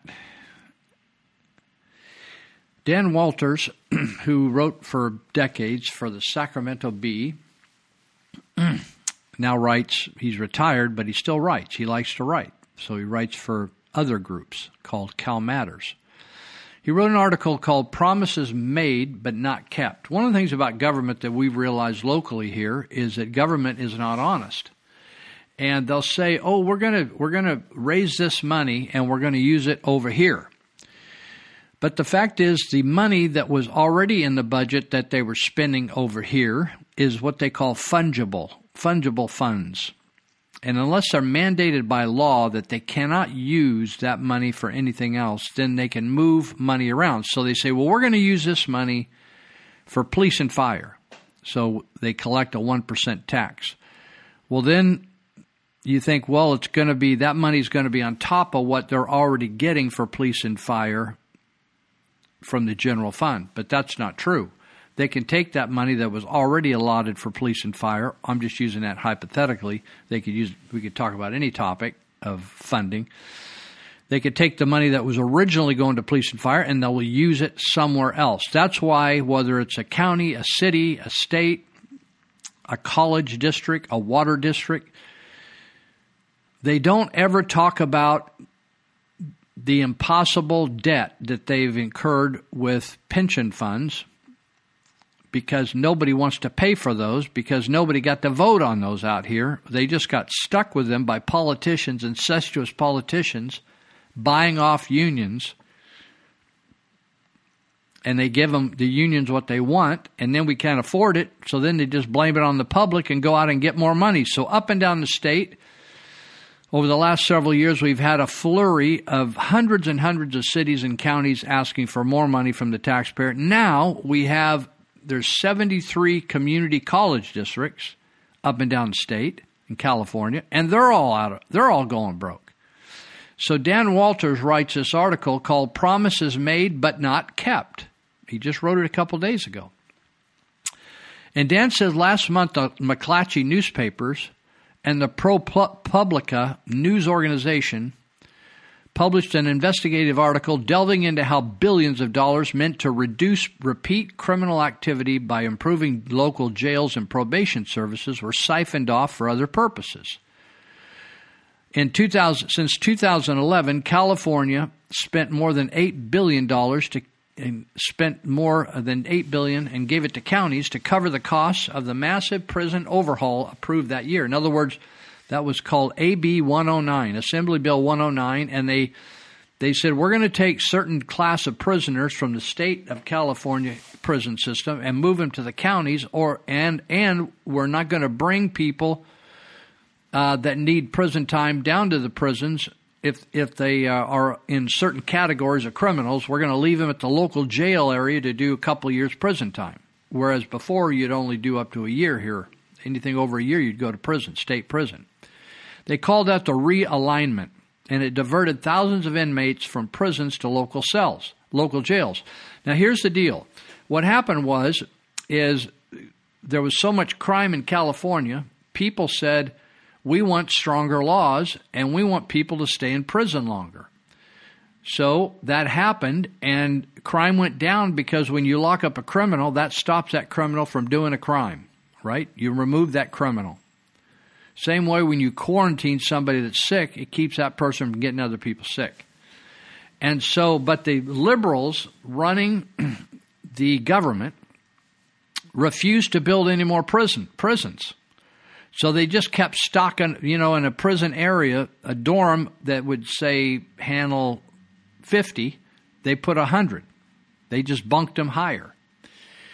And finally, a federal judge stepped in and says, listen, he didn't make a comment about the laws in the state of California. He just said, you got to build more prisons. So instead of building more prisons, they dumped them into the jail systems, which any state prisoner will tell you that he would rather do state prison time than jail time because the jails do not have the services and the facilities, the nice facilities for education and training people, preparing people to leave prison. They don't have those kind of facilities at the local level. So they gave them these prisoners, and then they gave them some money. Right? Well, it's just like if you looked at the jail in the Yuba County Jail, there's nowhere to expand unless you went up. I don't even know whether that building could go up any higher with the foundation it has, but it takes up one entire block, the courthouse. So unless you removed everybody else out of the courthouse and made the jail bigger, they got a problem there. So Walters says the money was meant to pay for jailing the diverted felons and for programs to help them avoid lives of crime. Well, in the Yuba County Jail, I'll just speak because I'm more familiar there than Sutter, the building's so old that it's difficult to add classrooms, right? There's only so many classrooms, and they get filled up, and then that's all you can do. It's a logistics problem. It isn't a lack of will, it's a lack of logistics, lack of facilities. So the article points out that county officials, instead of developing the jail and programs and all these kind of things, they diverted the money to the law enforcement. especially the sheriff's office. Now, I don't know whether the counties of Yuba or Sutter did that. I just don't know. But they're saying they did a whole investigation on this, and they said, hey, these guys didn't actually do anything better, improve. In other words, the state prisoners lost. They took a loss on this deal going back to the county and doing county time because it's more difficult doing county time. They're not set up to provide services like the state is, because these people at the state are going to be there for 5, 10, 15, 20 years. So why did this happen, Walters say? Law enforcement costs were outstripping local revenues. This sounds familiar for Marysville and Yuba County, right? Largely for the unspoken reason of the California Public Employees Retirement System. And that the CalPERS was pressuring local governments to contribute more and more money to offset the system's investment losses during the Great Recession. See, you remember back in 2001 where Gray Davis okayed giving, he started with law enforcement, giving them 3% at 30 years. That would give them 90% of their salary for the rest of their life. 3% times 30 gives 90%. And so they say, oh, it's a big recession. But what they promised, the CalPERS people promised the legislature and Gray Davis that they could increase the pension benefits without affecting the taxpayer. That's what they promised. And so the legislature and Gray Davis voted and signed that into law to give a higher pension to government employees. But it broke the bank. And they never recovered. And they are never going to recover.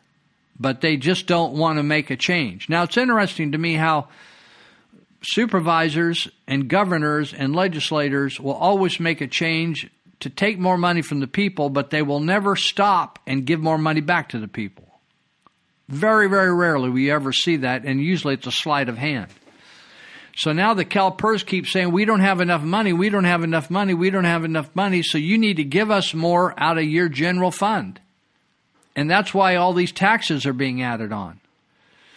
So pension contributions for law enforcement officers are especially high, about 50% of every dollar of salary, because they receive the most generous benefits, according to this article, right? I know this to be true. This is not new information, but I think it's interesting that the McClatchy newspapers are doing this where the government, state government, gave this money to the counties to improve services to the prison population that's going to be situated in the county, and they didn't use it for that. That's what this article's saying. So the governors and legislators, Walters goes on and now expands this article. He says these leaders, political leaders, routinely make what they describe as transformative policy decrees and either neglect to follow through or fail to monitor how the money meant to implement the policy is being spent. In other words, they didn't follow up and people just took the money and run. It's the same way where they say, oh yeah, we're going to spend all this Measure K money on law enforcement, and the fact is they aren't. They lied. They lied. Either the supervisors in Yuba County and Robert Bendorf and the county council, Averill, are stupid. Just plain, flat out, solid post stupid. Or they're liars. It can't be anything in between. Because they proclaimed up and down how this election, Measure K, just needed a simple majority vote, and we told them, and Howard Jarvis Taxpayers Association told them, and listen, Howard Jarvis is loaded with attorneys that know the law, and tried to tell them ahead of time to do it differently and do it right, and they blew it off. And so the reason they did is they knew darn good and well that they're going to get $5, $6, $7 million whether they win this court case or not. They're going to get it from your pocketbook. And they're not going to give it back to you. They're liars. They're connivers. They used a sleight of hand, and they knew they were manipulating the public. They knew the public didn't know what they were doing. They use hundreds of thousands of dollars of taxpayers' dollars, violating the Constitution of the state of California because no one's going to hold them to task. And because a handful of people got attorneys to fight this case, they're going to be called on the carpet for it, but they're still going to get away with their money. They took the money and run. And they sit there with a straight face as if they're good Christian guys, even the public information officer, and they lied through their teeth. They're either stupid. If they want to go stupid, I'll go that for them. But it's really weird when the people are getting paid $300,000 a year, $100,000 a year for supervisors, and they don't know anything more about the law than that. They don't know about Prop 13. They don't know Prop 218. They don't know jack diddly about that. You're going to tell me you don't know anything?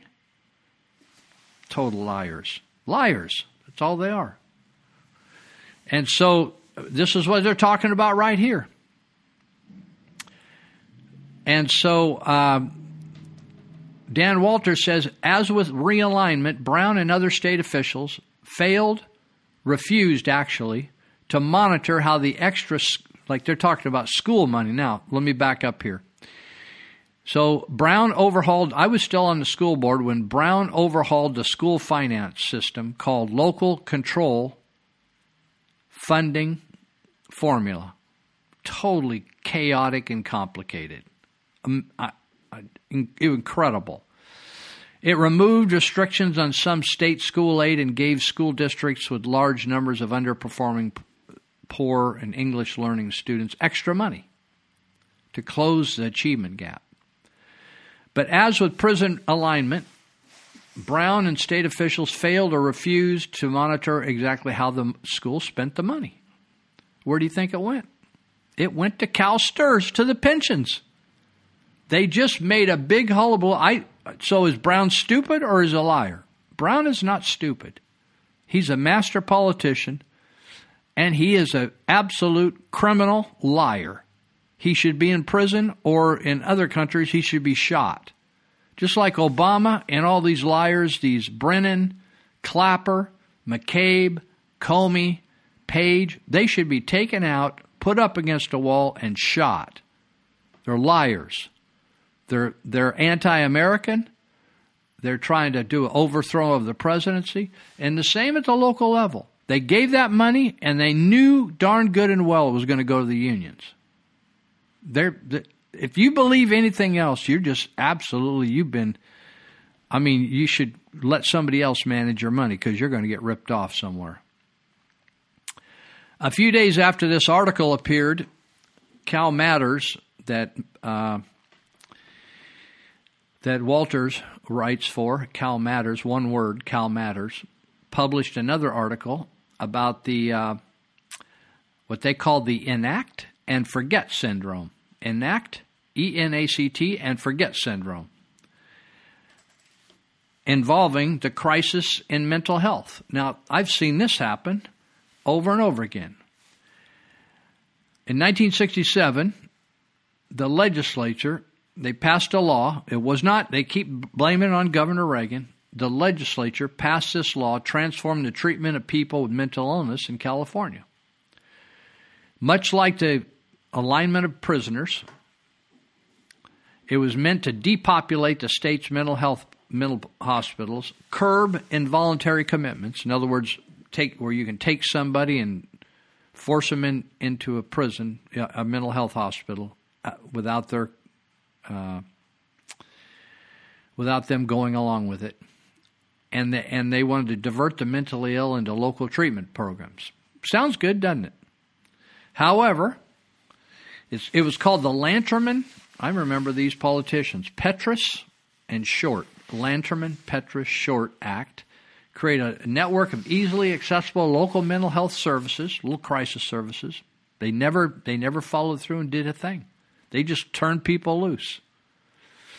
The money that had been saved from closing mental hospitals was swallowed up in the state budget and continued to do so past the Ronald Reagan years, right on into the other years down the road.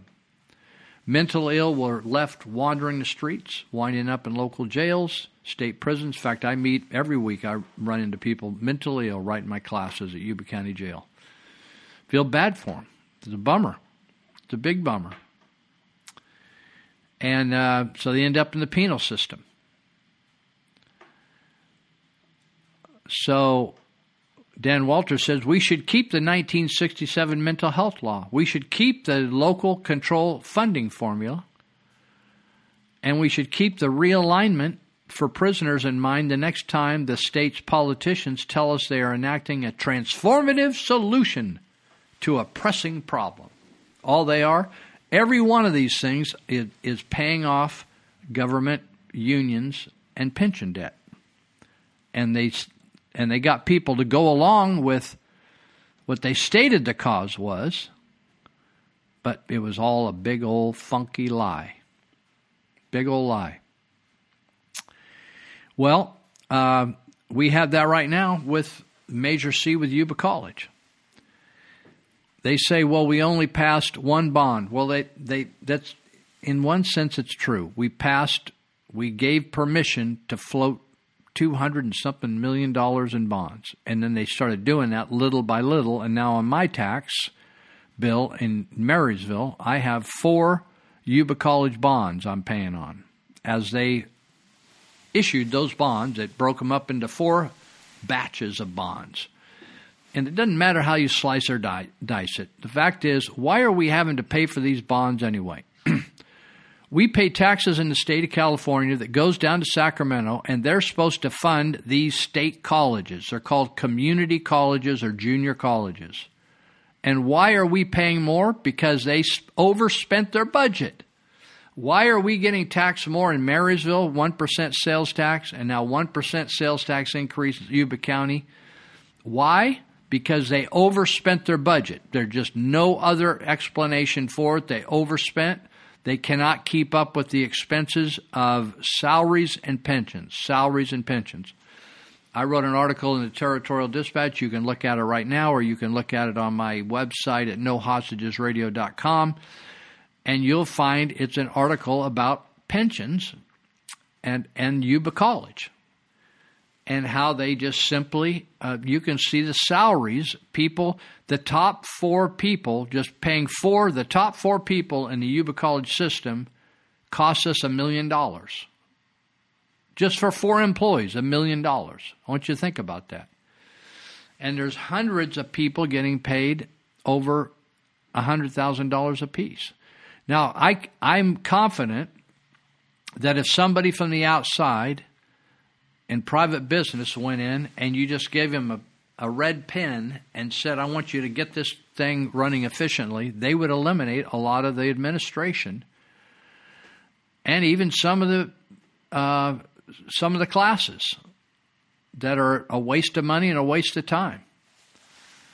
A lot of the classes being taught in college today, in fact, are just a total waste of time. They're a waste of money, a waste of time. A waste of taxpayers' money, a waste of the students' time. Teach them absolutely nothing that's going to benefit them in life. In fact, making them a bunch of perverts, some of those classes.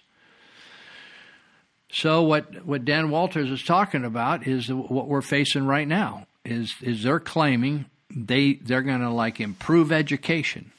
They're going to build more classrooms. They're going to do this. They don't make one mention that they're buried in pensions. Out of 73 community college districts in the state of California, Yuba College has the 4th worst. In other words, there's first, the one college is like the most buried in debt. Then you got 1 through 73. Who is the worst? That's number 1. And then there's number 2, number 3. Yuba College is number 4 out of the top 5 worst managed, most financially screwed up college there is in terms of pension debt. And that's exactly why they're having to float these bonds. They just don't have enough. They don't. And the interesting thing, the other troubling thing to me is that they want to add more classrooms when the attendance at the school is dropping off. So why are you? It's kind of like a church that has a small congregation that used to have 1,000 and now it has 100. Why would you build more parking? That's stupid. just crazy. It's going backwards. And so, and to me if it wasn't for a handful of people over here in Yuba Sutter counties that are actually digging into the facts on this, all these other counties, Yolo, Lake, Colusa, they're clueless. They're over there all asleep. They're under the influence of something. And they're probably going to end up voting because it's, Yuba College, yeah, we like, my kid went to Yuba College, or I went to Yuba College 45 years ago. But the fact is, they're so financially screwed up, they can't even afford to patch their own roof or paint their own house. If you were to say that at a local, a family managing their situations, or you would say they're irresponsible. They're bad managers. And I said this in the article. I said, what family leaves an inheritance of debt to their children? No family does. If anything, you get inheritance, you actually benefit from something of value from your parents. But we are the adults that are at the end of their lives right now, and how dare we vote to bury our future generations in debt? Some of these bonds from 2006 aren't even going to end until 2030 or 40 or something like that. It's just total nonsense. We're going to take a break, and then let's see, 1, 2, 3. This is our fourth break, and we got a little clip on dealing, or maybe it's the fifth break, dealing with Hollywood bias. Be right back. Have a good time. I've been running, trying to get hung up in my mind. Just got to give myself a good talking to this time. Just need a little brain salad surgery. I got to cue my insecurity that I've been in the wrong place. But it must have been I keep hearing there's not enough diversity in the movie business. Gender discrimination in Hollywood. Women have less screen time. Actors agree. There's a problem. It's a systematic bias that needs to be addressed. Good. They're really working on diversity. Except there's one kind of diversity they never talk about. Diversity of thought. In Hollywood, it seems you have to think a certain way. First, you must sneer at capitalism. In all these movies, capitalism is evil. In this one, greedy miners will destroy a planet to get these rocks. This is why we're here. Because this little gray rock sells for $20 million a kilo. To get the rocks, they'll kill the beautiful, spiritual natives. Those savages are threatening our whole operation. Director James Cameron's now making another Avatar movie. He says the mining company will be the villain again. Avatar 2 and 3? 2, 3, 4, 5. Nah. Movie makers are so hostile to capitalism, they butcher basic facts. In Amazon's just released season 2 of Jack Ryan, the hero asks this about Venezuela. Why is this country in the midst of one of the greatest humanitarian crises in history? Socialism? No, the show's answer is nationalism. After rising to power on a wave of nationalist pride, this guy has crippled the national economy. Nationalist pride. No mention of socialism. And of course, the savior is a social justice warrior. Gloria is a history professor turned activist. She's running against him on a social justice platform. This reverses reality. Venezuela suffers because they voted for socialism. We welcome today Justice Ruth Bader Ginsburg. Hollywood's documentaries also celebrate the left.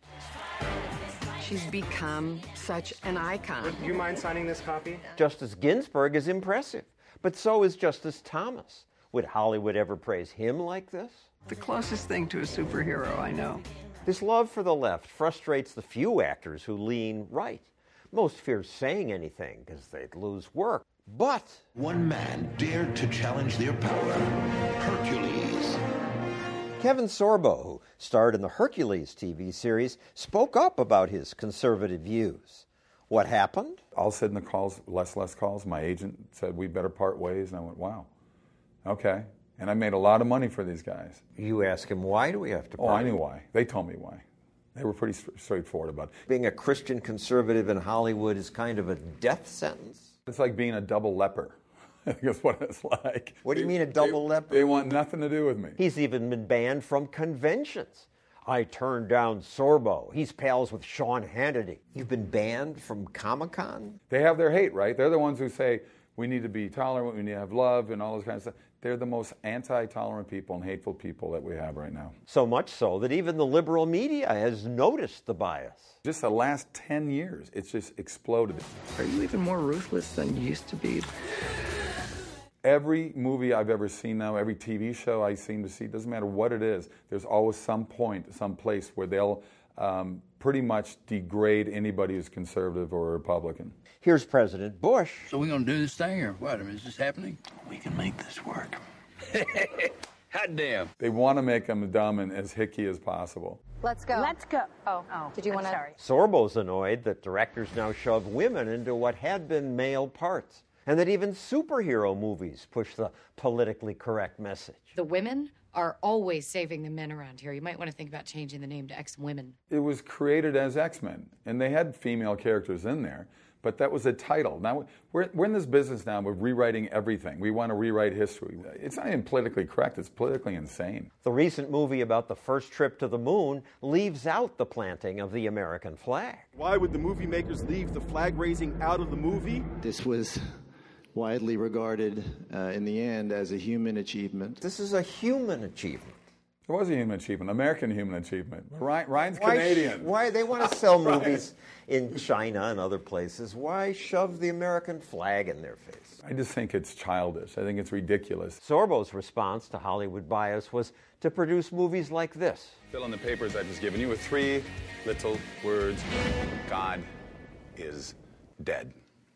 I can't do what you want, I'm a Christian. This movie was very successful. God is Not Dead cost $2 million and made $60 million. Made 70 in theaters. It made $140 million worldwide. His upcoming movie is about 2 con men who find religion. In Jesus' name we pray. Other conservative and Christian movies do well too. Mel Gibson's The Passion of the Christ is America's highest-grossing R-rated film ever. Many of those films are not my kind of movies, but Sorbo makes a good point. Hollywood is absurdly biased. Maybe market competition will bring some balance. All the memories we've had, yes, you know it's true. I just can't stop thinking of you. No, I just can't pretend all the time that we spent good time.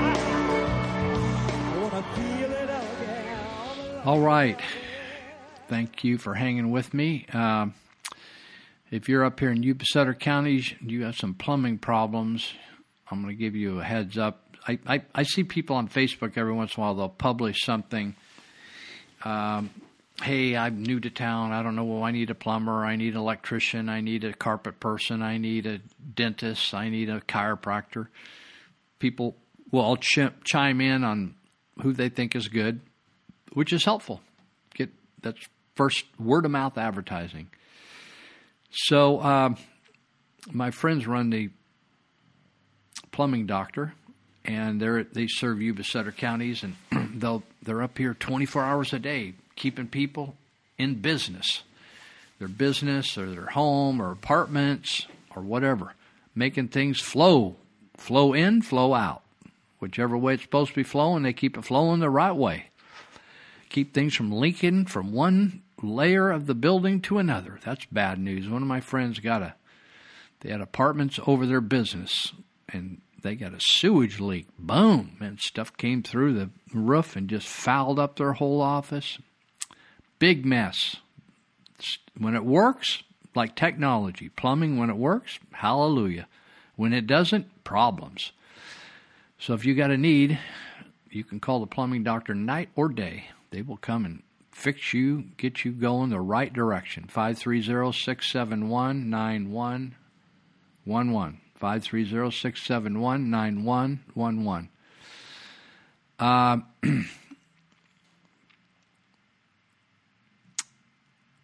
Let me read you a couple. I call these short clips. This is by Gary Bauer, and he says, all over social media, many are suggesting that the president is getting us into World War III. If you believe that, then you have no idea what World War I and II were like. This is a dispute with this current issue is a dispute with the Islamic Republic of Iran, which wants to destroy Israel and the United States. That's not World War III. But if you want to talk about world wars, let's not forget that World War II began when a lot of world leaders were unwilling to confront aggression by Nazi Germany. Their desire to appease led to the most horrible war in the history of mankind. I like this Defense Secretary Mark Esper. He said, the United States is not seeking a war with Iran, but we are prepared to finish one. Do you know that that past Secretary of Defense, those characters in that fight over Navy SEAL Gallagher, those people were deep state, disloyal, rebellious. Trump had to tell that guy 3 times what he wanted him to do, being the chief executive of the military.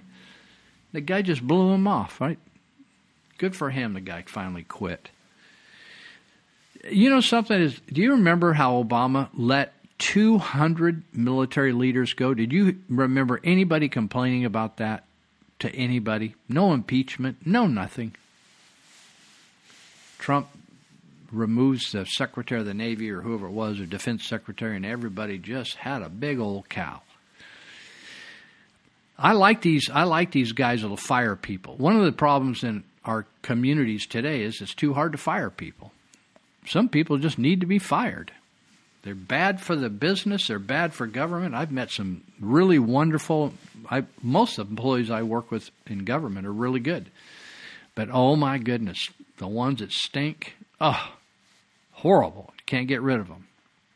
I like what Nikki Haley said about this terrorist called us, I call him Seaman Salami. The only ones that are mourning the loss of Salami are our Democrat leadership and our Democrat presidential candidates. What in the world would that say? I'd be so embarrassed if that was a Republican that made a big stink about this, and he was just going to try to get some votes and get some money out of trying to undermine the president's decision here. How ridiculous. How ridiculous. And then here we got Nancy Pelosi talking about ensuring the safety of our service members. When is the last time that you heard any Democrat be concerned about the safety, the salary, the well-being, the Veterans Administration? Never have these people cared. In fact, they have kept perverts running these operations and allowed these service members that gave their lives, suffered 20, 30, 40 years after World War II with post-traumatic stress, and allowed them to die waiting to see a doc. How disgusting. All right.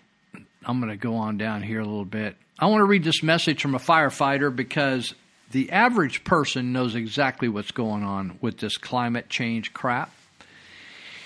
And they know that when you remove management from the forests, you abandon logging roads, which were also multiply used by firefighters to go in and create fire breaks and fight fires and stop fires from getting horrific. Just all kinds of things, you know. It just, the average person that's smart knows that these politicians are just totally talking trash, slander, libel, trash. They're disingenuous, they're criminal, they're deceptive, they're lining their own pockets, they're corrupt. This guy says, I was a paid firefighter for nearly 15 years in the 80s and early 90s. I fought many a fire, never ever saw anything like what's happening today. In those days, we would do controlled, cool, fuel reduction burns in the spring and late autumn. And we would maintain bush tracks. In other words, they would maintain breaks. We allowed cattle to graze in the high country and allowed stock to feed on roadside vegetation. Landowners could sink a dam anywhere on their property, a valuable resource in any fire situation. Landowners could make and maintain fire breaks. This all led to a reduction in fuel loads in the forests. Sure, we had droughts and we had fires, but not of the intensity and ferocity of what we see today. A lot of our flora relies on fire to regenerate, but when you get fires like we have now, the sheer intensity and heat generated in them destroys some of those species and any chance they may have of survival. There's a big difference between being a conservationist and a greenie. I know this post will piss a lot of people off. That is not my intention, just my experience and my opinion. Just saying.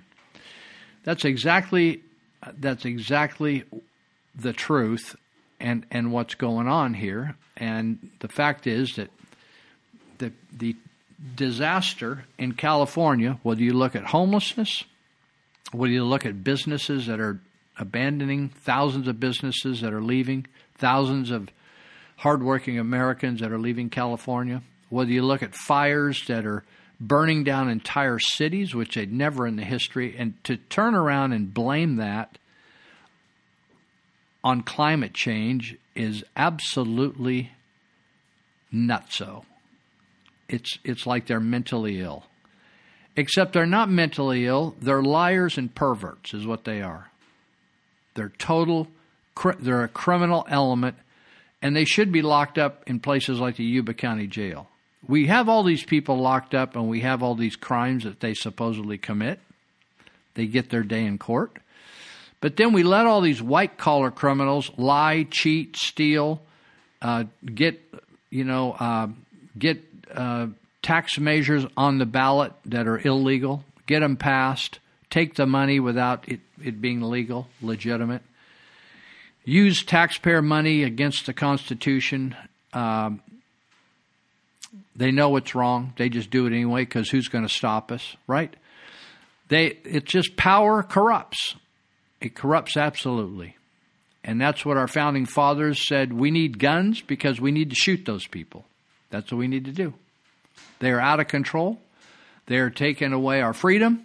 They're taking away our liberty. They're telling me I can't, if I want to buy extra water, I should be able to buy, if there's water there, I should be able to buy extra water without getting a penalty. I don't need a water Nazi coming around my house or a straw Nazi telling me I can't drink from no straw.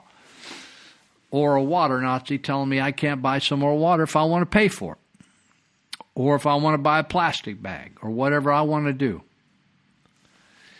And the fact is, you're not making, it's interesting. As we over here are trying to get rid of fossil fuel, the Chinese are expanding their fossil fuel. Do you know that? They talk like they're saving the earth over there. But they are building coal, they're adding coal mines and coal refinery type operations as fast as they can. And they're getting oil as fast as they can. And they are doing just the opposite. Now, who do you think is having the biggest impact on the environment, positive or negative? U.S. or China? With 1 billion people, and we're barely struggling. In fact, if we didn't have immigrants, we couldn't even keep our population is actually shrinking. What are we, 325 million? China's population is still expanding at 1 billion. Now, who do you think is having the biggest pop in the environment, yet we're getting rid of all the things that are actually making us competitive at the world level?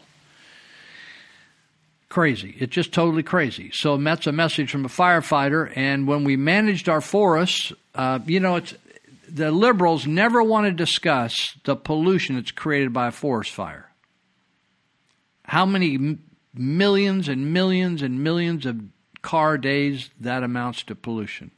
Cars, in fact, hardly polluted anything anymore. Did you know that in the state of California now, They're working on a new law that now you can't use your gas mower or any kind of gas power equipment. You're going to have to go all electric. That's the newest thing. Because they claim that now that's more of a pollutant than your car is. And yet I say, well, if my car is such a clean machine, how come I got to pay for a smog every 2 years? That's another scam. It's just one thing after another. What do you think that scam, that smog thing's all about? You know how much the government makes off every single, besides your DMV fee, the sales tax you pay on your car, you have to register that thing every year, and then you have to go every other year and get it smogged. Who do you think gets the bulk of that money? That's exactly right. That's exactly right. You got that figured out. Oh, by the way, I just get a kick out of this stuff. We paid taxpayers in all these national parks to put up signs explaining about global warming, which is a fantasy. So at Glacier National Park, the sign said that the glaciers would all be melted down by 2020.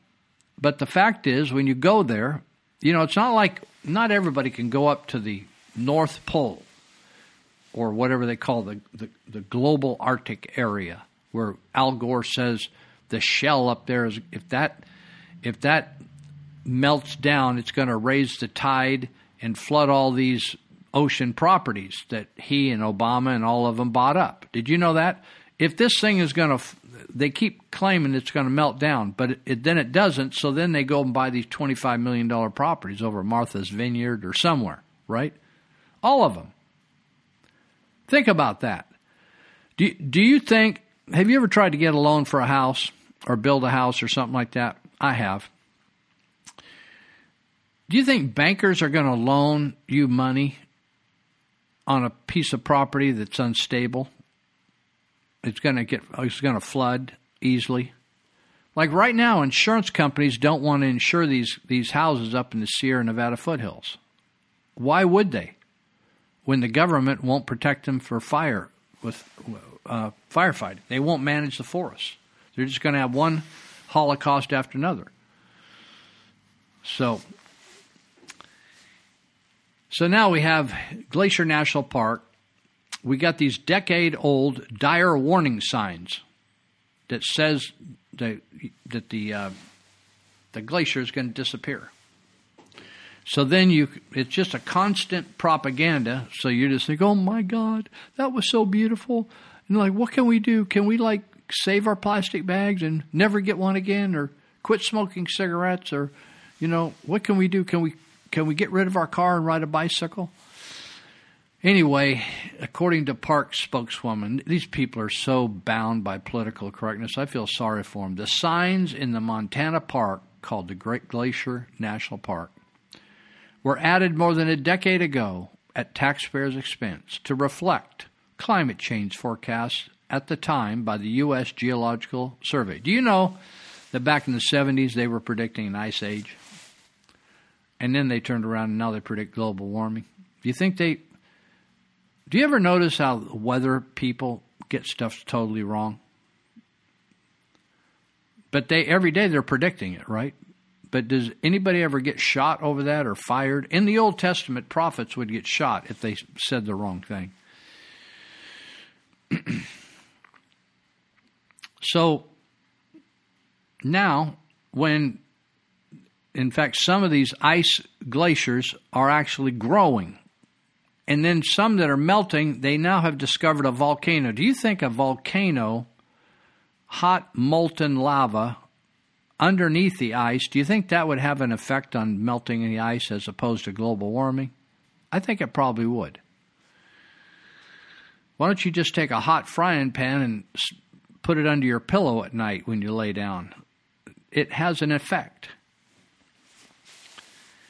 According to park spokesman Gina Kurtzman, the signs in Montana Park were added more than a decade ago to reflect the climate change. The federal agency told the park back in 2017 that the glacier's imminent demise was no longer expected so quickly. They just thought, man, these things, we need to get these things melting if we're going to fulfill this prophecy we gave.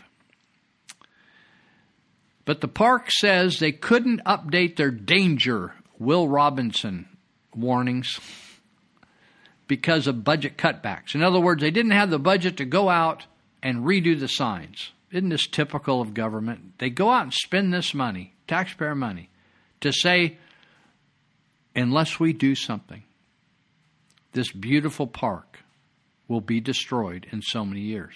Then when those years come by and it looks fine, it makes the government look stupid. Why? Because they are stupid. People are stupid, look stupid, because they are stupid. People look like they're liars in government because they are liars. They are deceptive.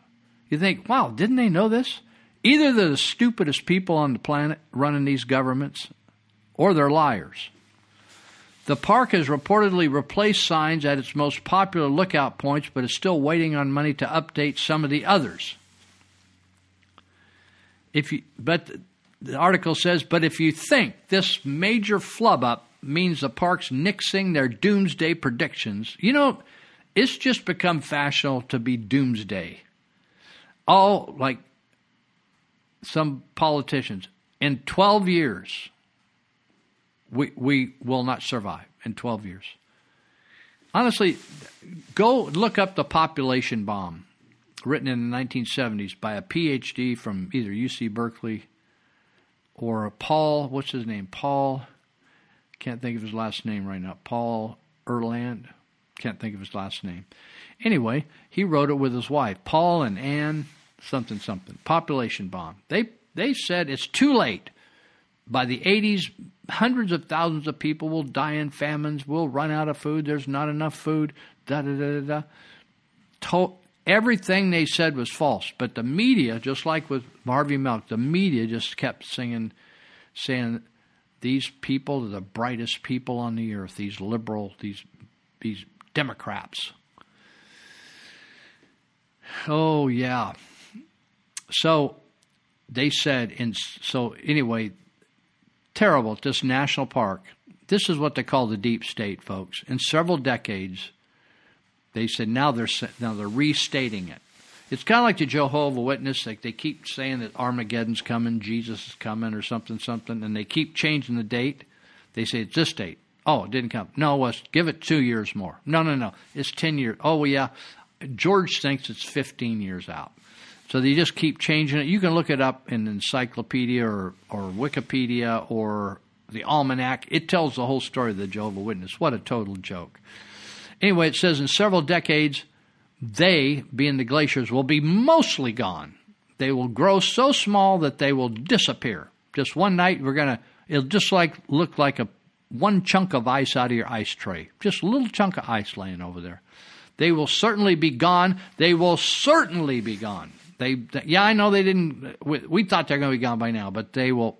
No question about it. We're not going to be here, but the glaciers will certainly be gone by the end of the century.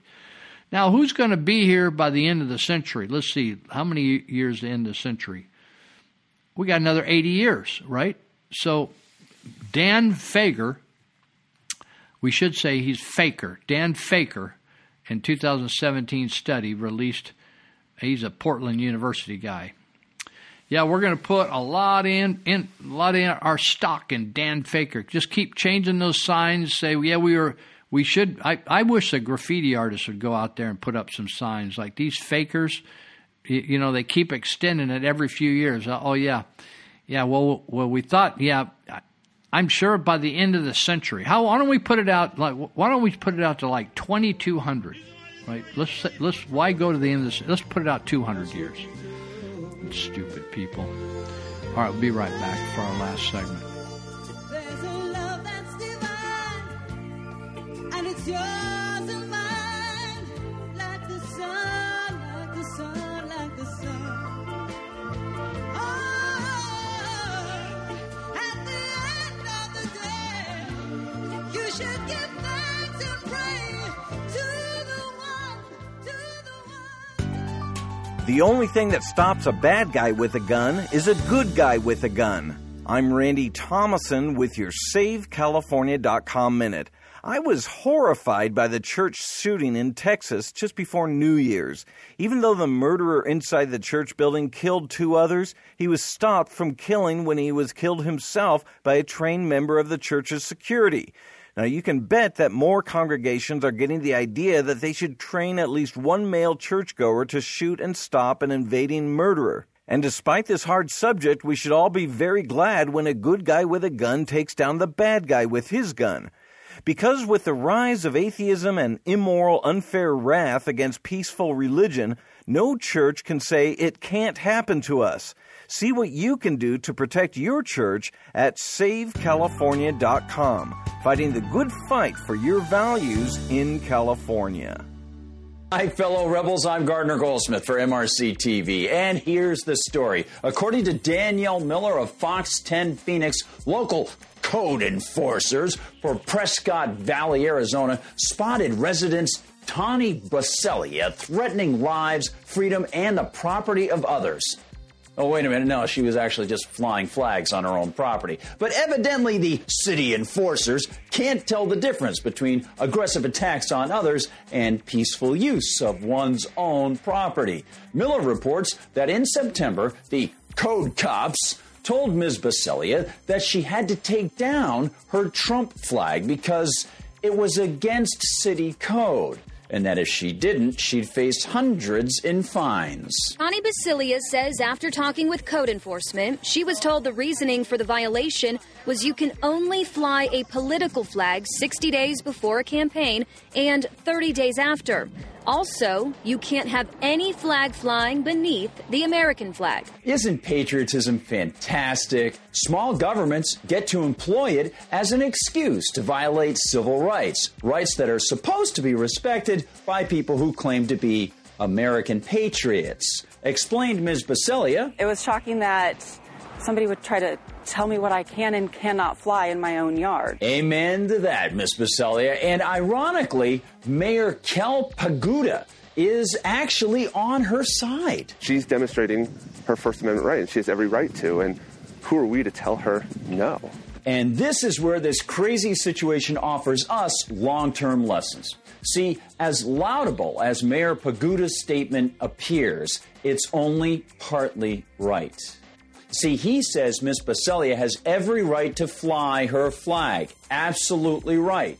But his use of the vernacular shorthand First Amendment right has to remind us that the right to free speech and all rights precede the First Amendment and the Constitution. It's not created by the First Amendment. No, he was likely just using some sort of shorthand vernacular that everybody's familiar with. But his very use of this small difference opens up an even larger lesson about the First Amendment, and that's the fact that the First Amendment actually only prohibits Congress from infringing on speech. See, the First Amendment specifies that Congress shall make no law respecting an establishment of religion or prohibiting the free exercise thereof, or abridging the freedom of speech or of the press or of the right of the people peaceably to assemble and to petition the government for a redress of grievances. In fact, local governments had all kinds of speech laws on the books, and states even sponsored religious schools in the United States until the late 1800s.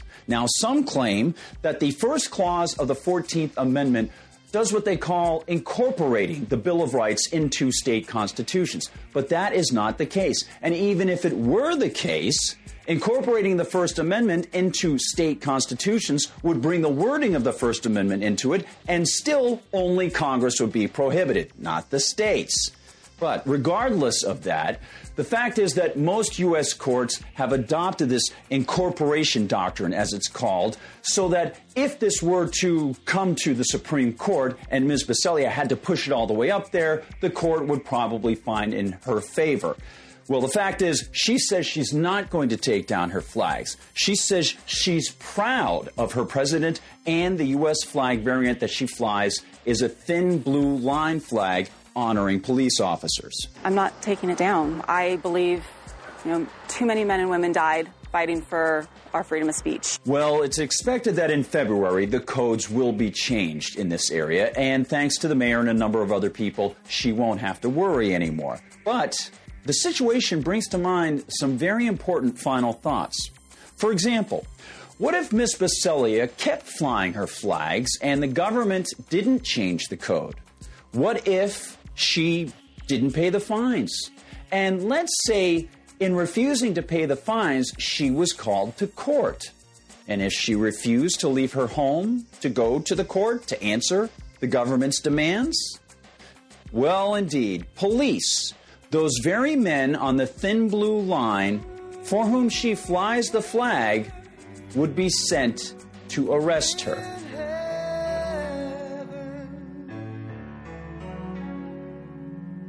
There is a place waiting for you and me. He made a promise, gave every drop of blood.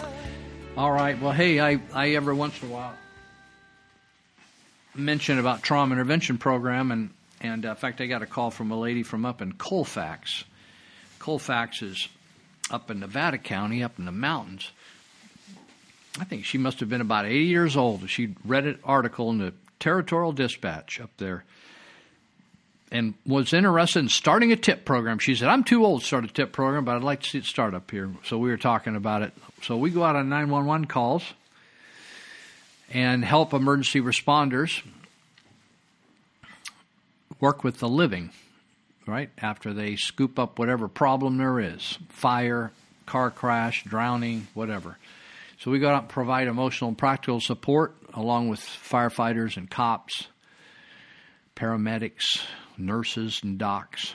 Anyway, once a year we train new people, and we usually start right after Valentine's Day. And so if you're interested in doing something like that, it's a volunteer opportunity, and you need to live in Yuba Sutter counties. We could probably take you if you lived up in Gridley, Biggs area of Butte County. But if you want to get involved, it's pretty simple. We train you over a 2-week period. It's about 35 in-class hours, and then put you on some ride-alongs with law enforcement and fire, and then an orientation at the hospital here in Marysville. And we mentor you some, and we prepare you to go out on these 911 calls. And so after you get trained, your responsibility is to what you agree to is to take 3 12-hour shifts a month. You help us pick those, and then we call you to go out on these calls.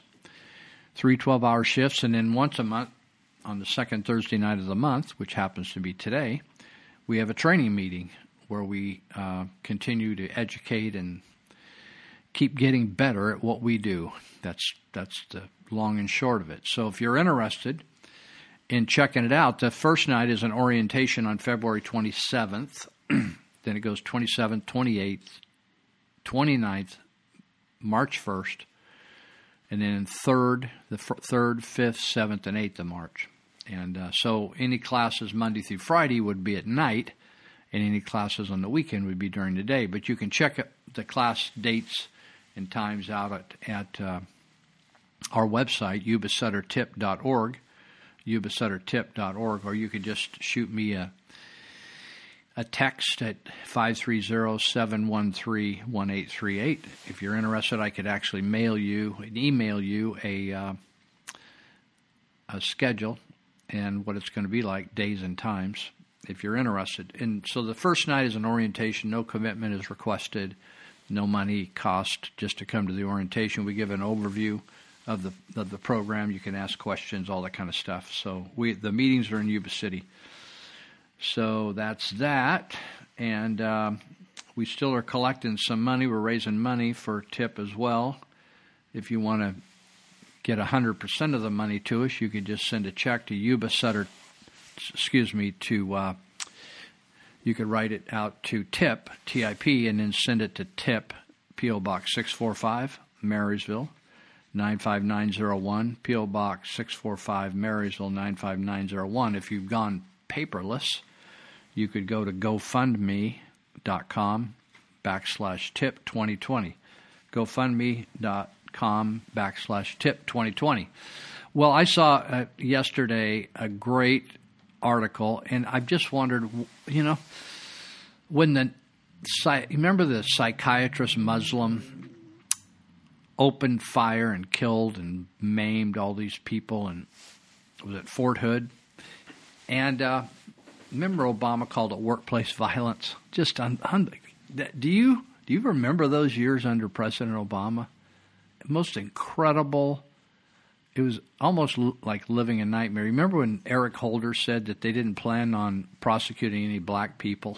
I just thought, to say that, if anybody else said that, like if an Asian said that or a Mexican said that about we're not planning on prosecuting any Mexicans, we're just going to prosecute black people. Honestly, the people, they just got away with murder. Clinton and Obama got away with murder and got away with incredible dishonest. I believe if they ever get down to the bottom of it, they will see that Obama was right in the middle of trying to overthrow the United States government. Unbelievable. So finally, they are off. The head of the Marines, Lieutenant General, I never can get these ranks right because I never was in the military. Lieutenant General George Smith, Deputy Commandant for Plans, Policies, and Operations, announced that the Marines were changing their policy following December shootings at Naval Air Station Pensacola and at Pearl Harbor Naval Shipyard in Hawaii, which left 5 people dead. Now, what do you think they're changing? And why wait so long, right? Why wait so long? You're telling me that our military cannot carry weapons on their own bases. So finally, they're going to let them carry weapons, right? These tragic events, how many tragic events do we have to go to, like, just have a normal person make a good call? These tragic events prompted Headquarters Marine Corps to accelerate existing efforts to develop concealed carry policies. Captain Joseph Butterfield said that approximately 3,200 people will be eligible to carry their personal firearms under the new policy. Before the change, only Marine Corps law enforcement officials were allowed to carry service weapons while performing on-duty tasks. That's what we have out here at Beale Air Force Base. A stone's throw from where I'm talking right now. On December 6, Mohammed Saeed al-Shamrani, a Saudi Air Force second lieutenant who was training at Naval Air Station Pensacola, opened fire at the base before he was shot and killed by sheriff's deputies, of all people. Thank you, Jesus, for the sheriff's department. The shooting happened just days after the Navy sailor Gabriel Romero shot 2 civilians before killing himself at Pearl Harbor Naval Shipyard in Hawaii. U.S. officials confirmed they were investigating a string of anti-American tweets made by the gunman before he began shooting. You know, it's just like, how long are we going to have to wait to make normal decisions, logical, normal decisions? Now, I'm going to breeze through this article and finish up today by Walter Williams, one of my favorite guys. Such a bright guy and a straight shooter. He happens to be black. I think he was raised in Harlem. I always get him and Tom Sowell confused, who was raised in Harlem and somebody else was raised Philadelphia or something. Anyway, it doesn't make any difference. Walter Williams, both of them are economists, both of them are brilliant. So he wrote an article called The New Racism yesterday, came out yesterday. The New Racism. The other day I was teaching a class in the jail, and the gal was giving me a hard time. She said, "Lou, you're a racist." And I didn't even say anything racist. It's just like she didn't like what I said about drugs or something. Anyway, we were giving each other a hard time. And but we use that term now so loosely, it doesn't even have any meaning. Williams says a voter may dislike a black, homosexual, or female candidate, but it's not likely that he will openly admit it. However, diversity-crazed leftist progressive Democrats have openly condemned the physical characteristics of some of the 2020 president candidates. Joe Biden, Bernie Sanders are leading the polls despite the fact that they have been condemned as old white men. Pete Buttigieg is homosexual, something that pleases diversity crazies. He is also white, young, and religious. With Kamala Harris' departure from the race, the Democrat field has lost one of its persons of color. Another, Cory Booker, stands at 2% in the polls. His days are numbered. That means the only Democrat candidates polling high are those condemned as old white people, 2 men, 1 woman, Elizabeth Warren. Latasha Brown, the co-founder of Black Voters Matter, said she was initially eager for Joe Biden to enter the race, but now has second thoughts. Brown said, I'm over white men running the country. I don't know if him getting in changes the field. He has some recognition, but his strength is also his weakness. Former president candidate Howard Dean lamented, if we have 2 old white guys at the top of this ticket, we will lose. The newest entry in the presidential sweepstakes, Michael Bloomberg, had to apologize for what some see as a diversity and sensitivity by namely what he did was he called fellow presidential candidate Cory Booker a well-spoken. So you can't do that if you're a white guy, and you cannot give a compliment of a black person as well-spoken, because that assumes that some black people actually aren't well-spoken, even though some of them are stupid. Just like some white people are stupid. And some Mexicans are stupid, right? But you can't say that Cory is well-spoken or you're a racist. Michael Moore gave us his racist warning. 2/3 of all white guys, he said, voted for Trump. That means anytime you see 3 white guys walking at you, down the street toward you, 2 of them voted for Trump. You need to move over to the other sidewalk because these are not good people that are walking toward you. You should be afraid of them. Williams says this is a new racism, much of it learned and taught at our nation's colleges. George Orwell said some ideas are so stupid that only intellectuals believe them.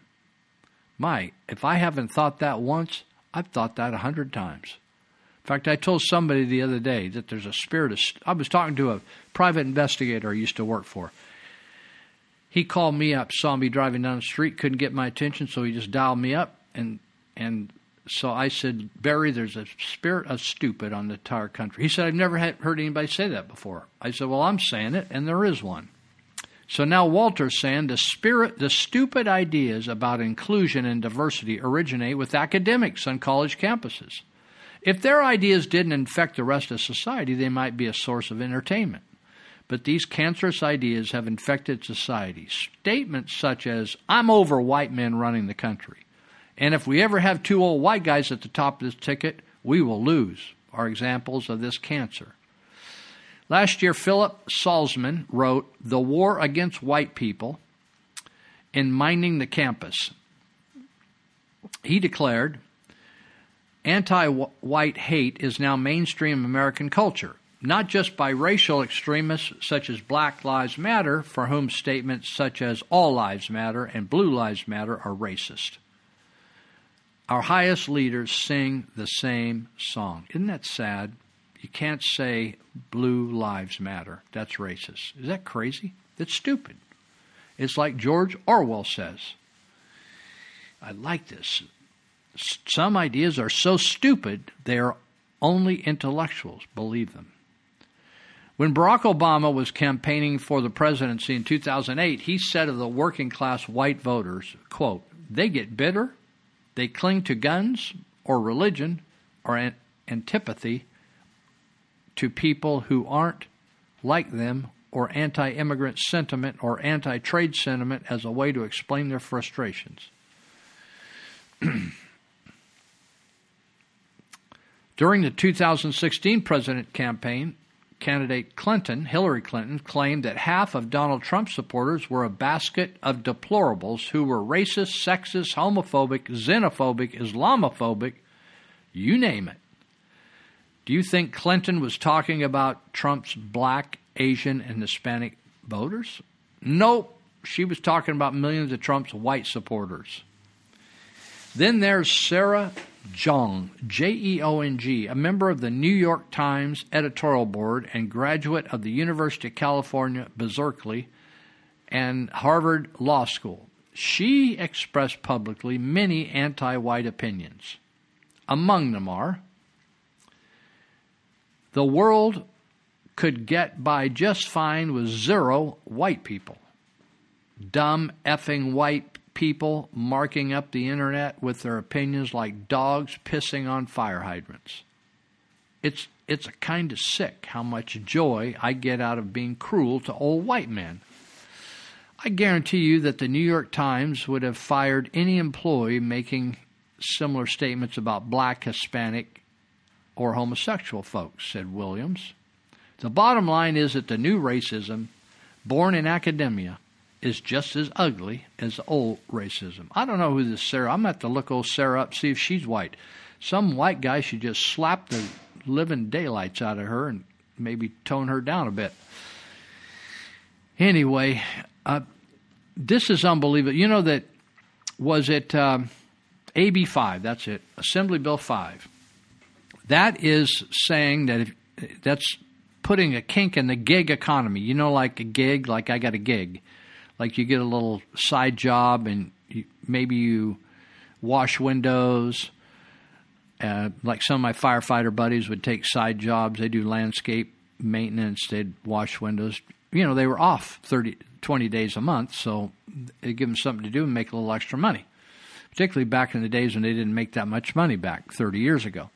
So anyway, there's all kinds of jobs out there. You don't actually become an employee, but you just do a service for a business, like go in and wash the windows every few weeks, something like that, or spray off the front, power wash the concrete, or tons of cool ideas, right?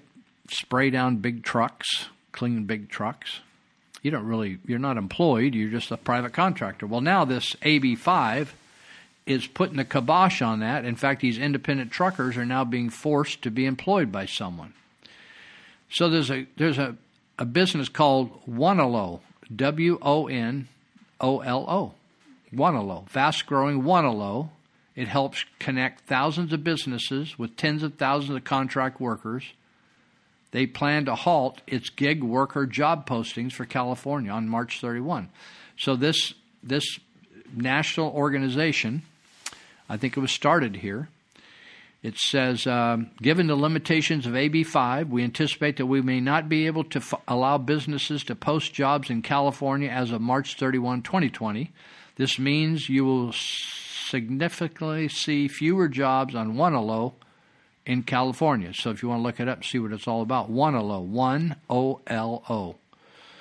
We have not made this decision lightly, but have done it so in order to protect businesses from an unnecessary risks associated with the new legislation. In other words, where the government can come in and say, wait a minute, these people, like for instance, writers, if you're an independent writer and you just submit articles to a newspaper and then they may or may not purchase the article from you, or maybe you're a syndicated columnist, now you have to be employed of the newspaper. Right when they're trying to fire everybody. Rachel Kim, Wonolo's vice president of marketing, confirmed the email clarified that a decision was made to ban all job postings for work in California. We don't want to be in a position of being an AB 5 policeman, she said, noting the company does not have the time or bandwidth to review thousands upon thousands of job listings to see if the work is for a contract person or permanent person.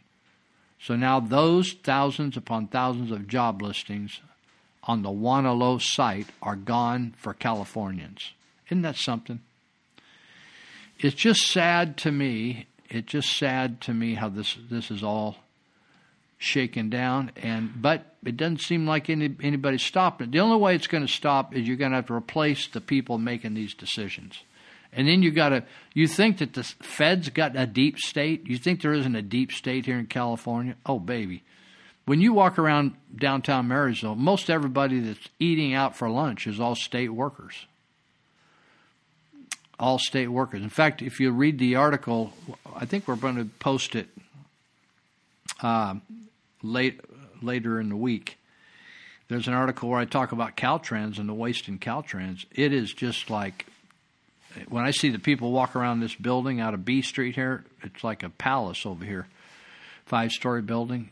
It's like it's a $100,000 bill, $150,000 bill, walking around with their little tags around their neck, drinking their lattes, taking their little break, and they have enough break to walk blocks. Like they must have 20, 30-minute breaks. It's unbelievable. Well, we're just going to finish this up for today, and we'll be back, Lord willing, in a week, and do something good for somebody out there. And pay attention if you meet a stranger that may be an angel and you don't even know it. So we'll catch you later, and keep the faith. All right. See you later. We're so glad to see so many of you lovely people here tonight. We would especially like to welcome all the representatives of Illinois' law enforcement community who have chosen to join us here in the Palace Hotel Ballroom at this time. We certainly hope you all enjoy the show. And remember, people, that no matter who you are and what you do to live, thrive, and survive, there's still some things that make us all the same. You, me, them, everybody. Everybody.